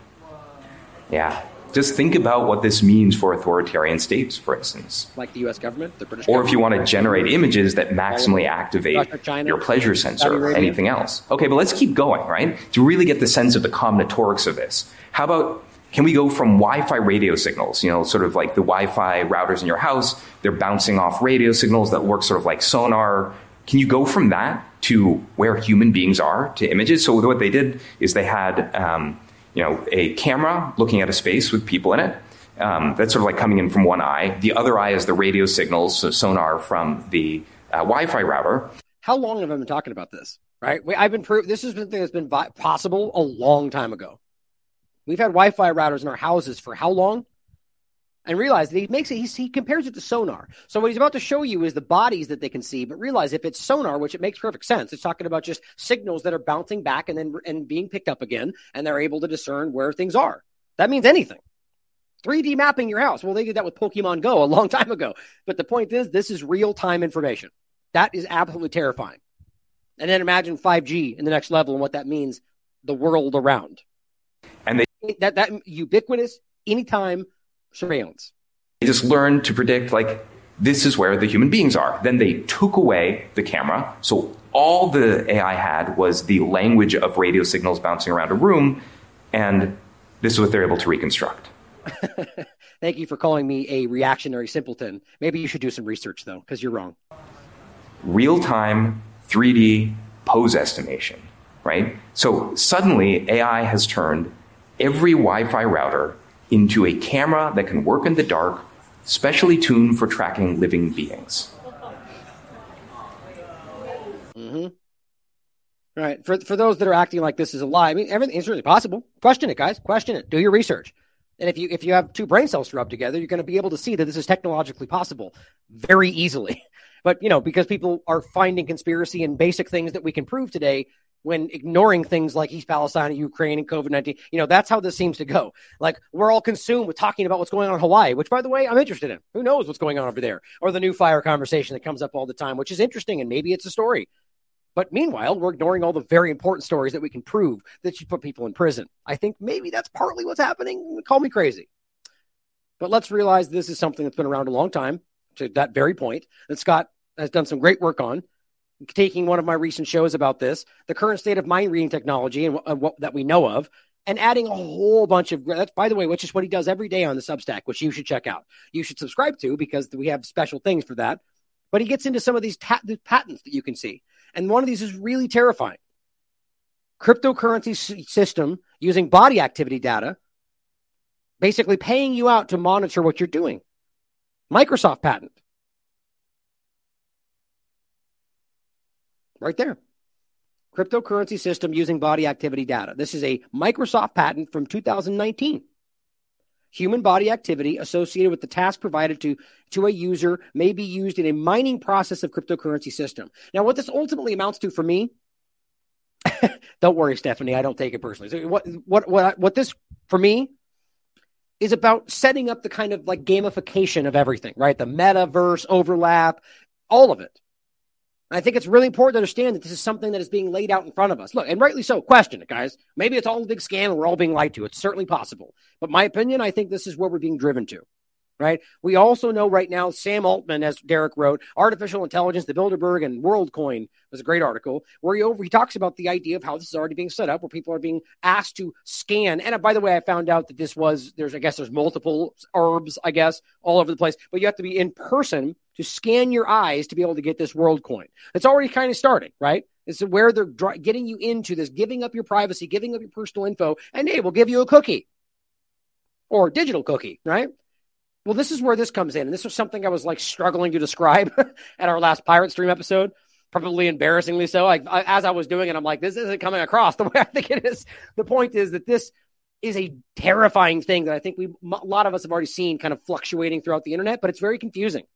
To say this very quickly, right now on TikTok, there is this thing where people are, I didn't think that they were knowingly pretending to be NPCs, but I'm hearing that is kind of what it is. But what it amounts to is a lot of them are like attractive, creators on this platform, and they're getting monetary benefits to pretend to be, basically to have pre-programmed responses is the right way to say it. Now, whether they see it as an NPC or not, the point is you give them 5 cents and it pops up as an ice cream cone, and they have to respond a certain way. And it's basically triggering this response, right? It's programming you. It's Pavlov's bell, their dog, or whichever analogy you prefer. It's about the idea of training you to respond a certain way, and you get a benefit for it. This is the gamification of life. Now, think about this in the overlap with the patent, the idea of whether this becomes internal or as you're walking down the street and how you engage with your life and whether you get benefits for, playing the certain game, which then evolves to just basically what you do. Did you buy the right things? Did you do the right? Hey, you get a benefit, right? Did you scan all the QR codes? Hey, you get an extra 5 cents. That's how this is going to happen. By the way, on a quick side note, I just saw this at the gas station, big sign that says with a big QR code, and all it says is get free stuff. And I'm thinking to myself, that's all it said. I'm just thinking to myself, who is this stupid? Now, I'm sorry, I won't insult anybody, but I'm thinking, my God, are you really thinking that they're just giving away free things for nothing? Hey, free things. That's all. Just step up to. No, guys, whatever's happening in that exchange, which there's no sign that tells you what's happening. You're giving them something. There's data exchange. So you scan the QR code and you probably get your internal information or whatever happens. Well, it's not, we don't want to think it's private information. But at the very least, you're giving them who you are, what time you were there, give it something that they clearly think is beneficial enough to give you things for. Why don't we think about that? Let alone all the ways that can scam you and people can use that to steal from you. So back to this point, here's the first one. I'll just show you this clip really quickly. The next one is actually far more clear, but here she is, and you'll be confused by it. coconut so good. Coconut so good. Balloon. Grab, grab, grab, grab. Coconut so good. Grab, grab, grab, grab. Balloon. Grab. Ice cream so good. Ooh, ooh, ooh. Oh, thank you, BC. You got me feeling like a queen, huh? Thank you, Shelby. Fire, fire, fire, fire, fire. Ooh, gang, gang, gang, gang. Okay. So it's pretty clear that if you didn't know what you're looking at, it's just, what the hell, right? So people are sending her money every time in the form of some kind of requested action. Like you're dealing with an NPC on a computer game or Xbox or PlayStation or whatever. And the point is that they have pre-programmed responses, right? And they're making tons of money like this. Some of them anyway. Most of them are very attractive. And so here's a good example. This is the one that I saw that just went everywhere. And this girl is strikingly gorgeous, right? And so the point is that she's playing some kind of elf NPC, right? And this person writes, feeling my brain reconfigure after I watch this for the 30th time. And I think that's part of it too. There's some kind of weird social engineering happening here. And I really believe this overlaps with the cryptocurrency, or if not just digital ID kind of gamification of life. Apparently someone in the chat says Charlie Robinson did a great episode on this. Well, I haven't seen it, but I'll highly recommend it because Charlie Robinson's outstanding. And I'm sure he broke this down for you guys. I'm just doing a quick overview, but watch this for a second and you'll see. Oops. Watch this.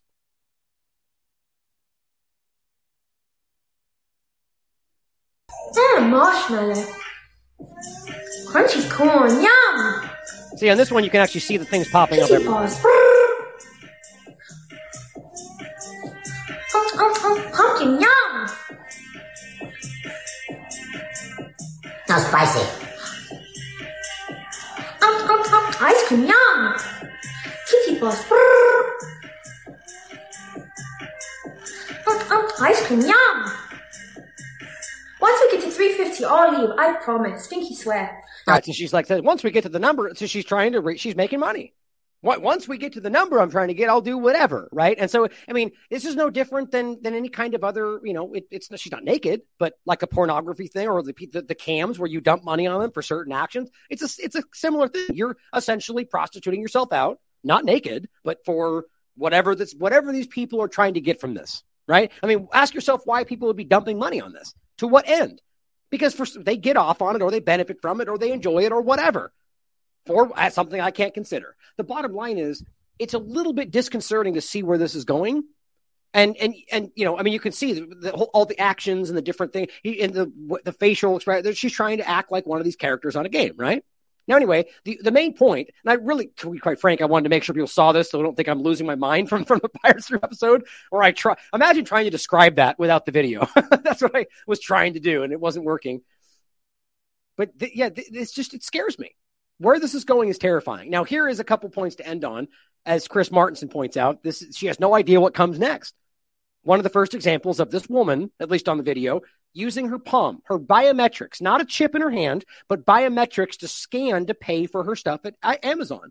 Now, as I understand it, even though I'm willing to bet you they already have this on file, the government, they're just simply going, you have to scan your hand, and then from then on forward, you can scan and you can pay like that, right? Now, what happens when you get to a point to where your social credit score is overlapped with your biometric, which is where the digital ID is going, where the passports for the next virus scam is going, right? So the point is that they can shut it off. But what happens when there's no longer the option to pay with cash, and that's all you have left, which is what they're all pushing for right now? Well, you know where that goes. If we're not being honest with ourselves, we can't actually push back on this, and we know this is about setting up a world, as they did with the truckers in Canada, or with Bridgeton, or with Nigel Farage. All these people we're seeing lose their bank accounts, or Dr. Mercola, who, by the way, after Respondo, reached back out to me to get an interview. I want to get him on the show. They shut down his entire bank, his family's banks, his children of the family, the children of his CEO and his CFO. That is punitive. That's vindictive. And that is what is coming next for everyone that doesn't do what they're told. You can see this real quick.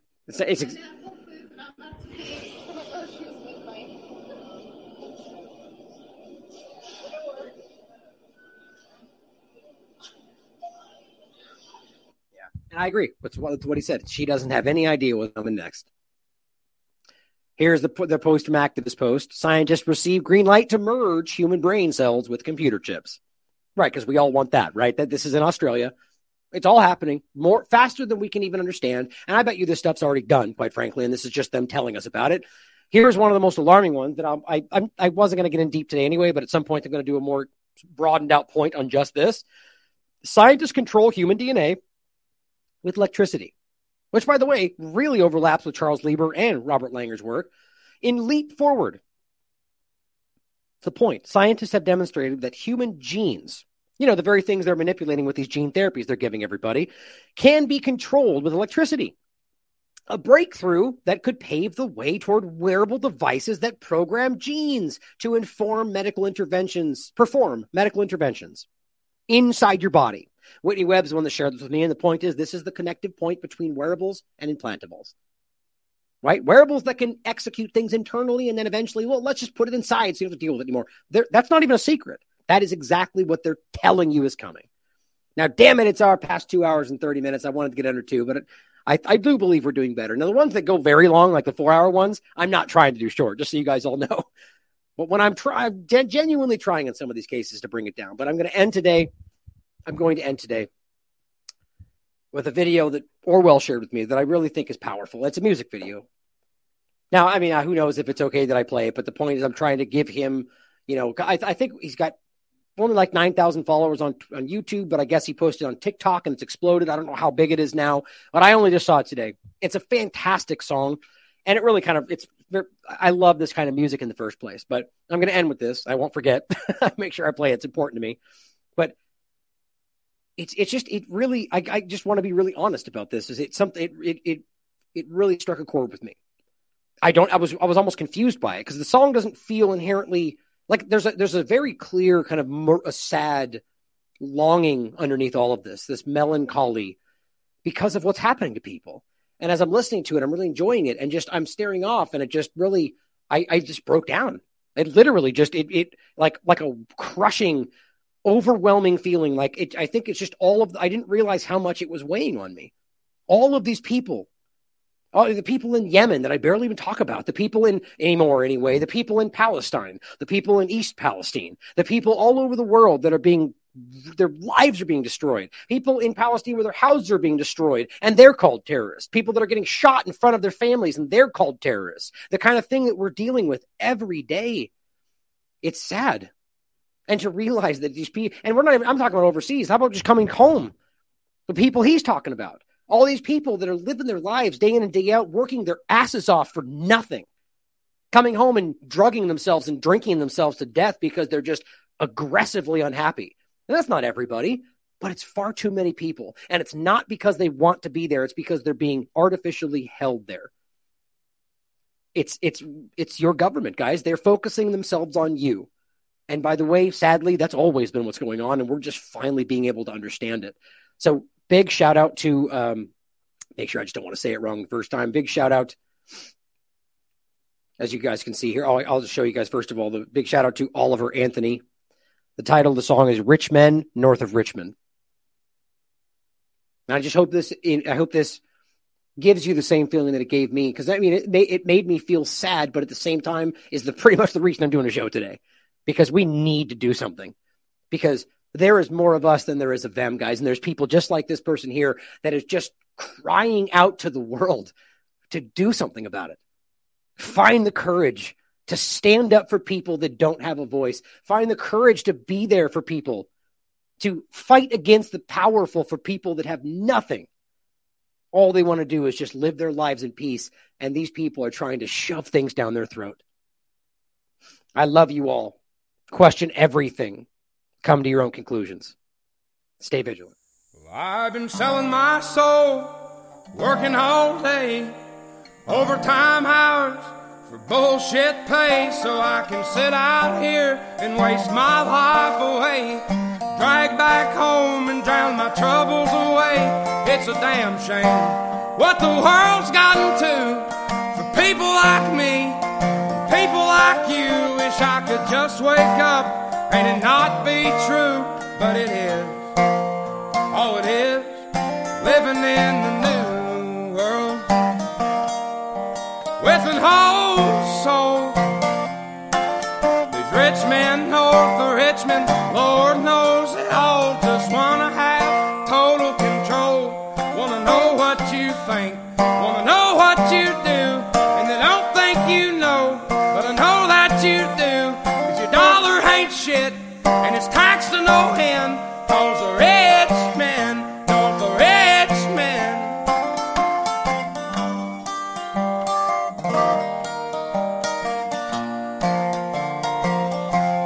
I wish politicians would look out for miners, and not just miners on an island somewhere. Lord, we got folks in the street, ain't got nothing to eat, and the obese milking welfare. Well, God, if you're 5'3" and you're 300 pounds, taxes ought not to pay for your bags of fudge rounds. Young men are putting themselves 6 feet in the ground, 'cause all this damn country does is keep on kicking them down. Lord, it's a damn shame what the world's gotten to for people like me, people like you. Wish I could just wake up and it not be true, but it is. Oh, it is. Living in the new world with an whole soul. These rich men north of Richmond, Lord knows they all just wanna have total control. Wanna know what you think, wanna know what you do, and they don't think you know, but I know that you do. 'Cause your dollar ain't shit, and it's taxed to no end. 'Cause the rich men, north the rich men.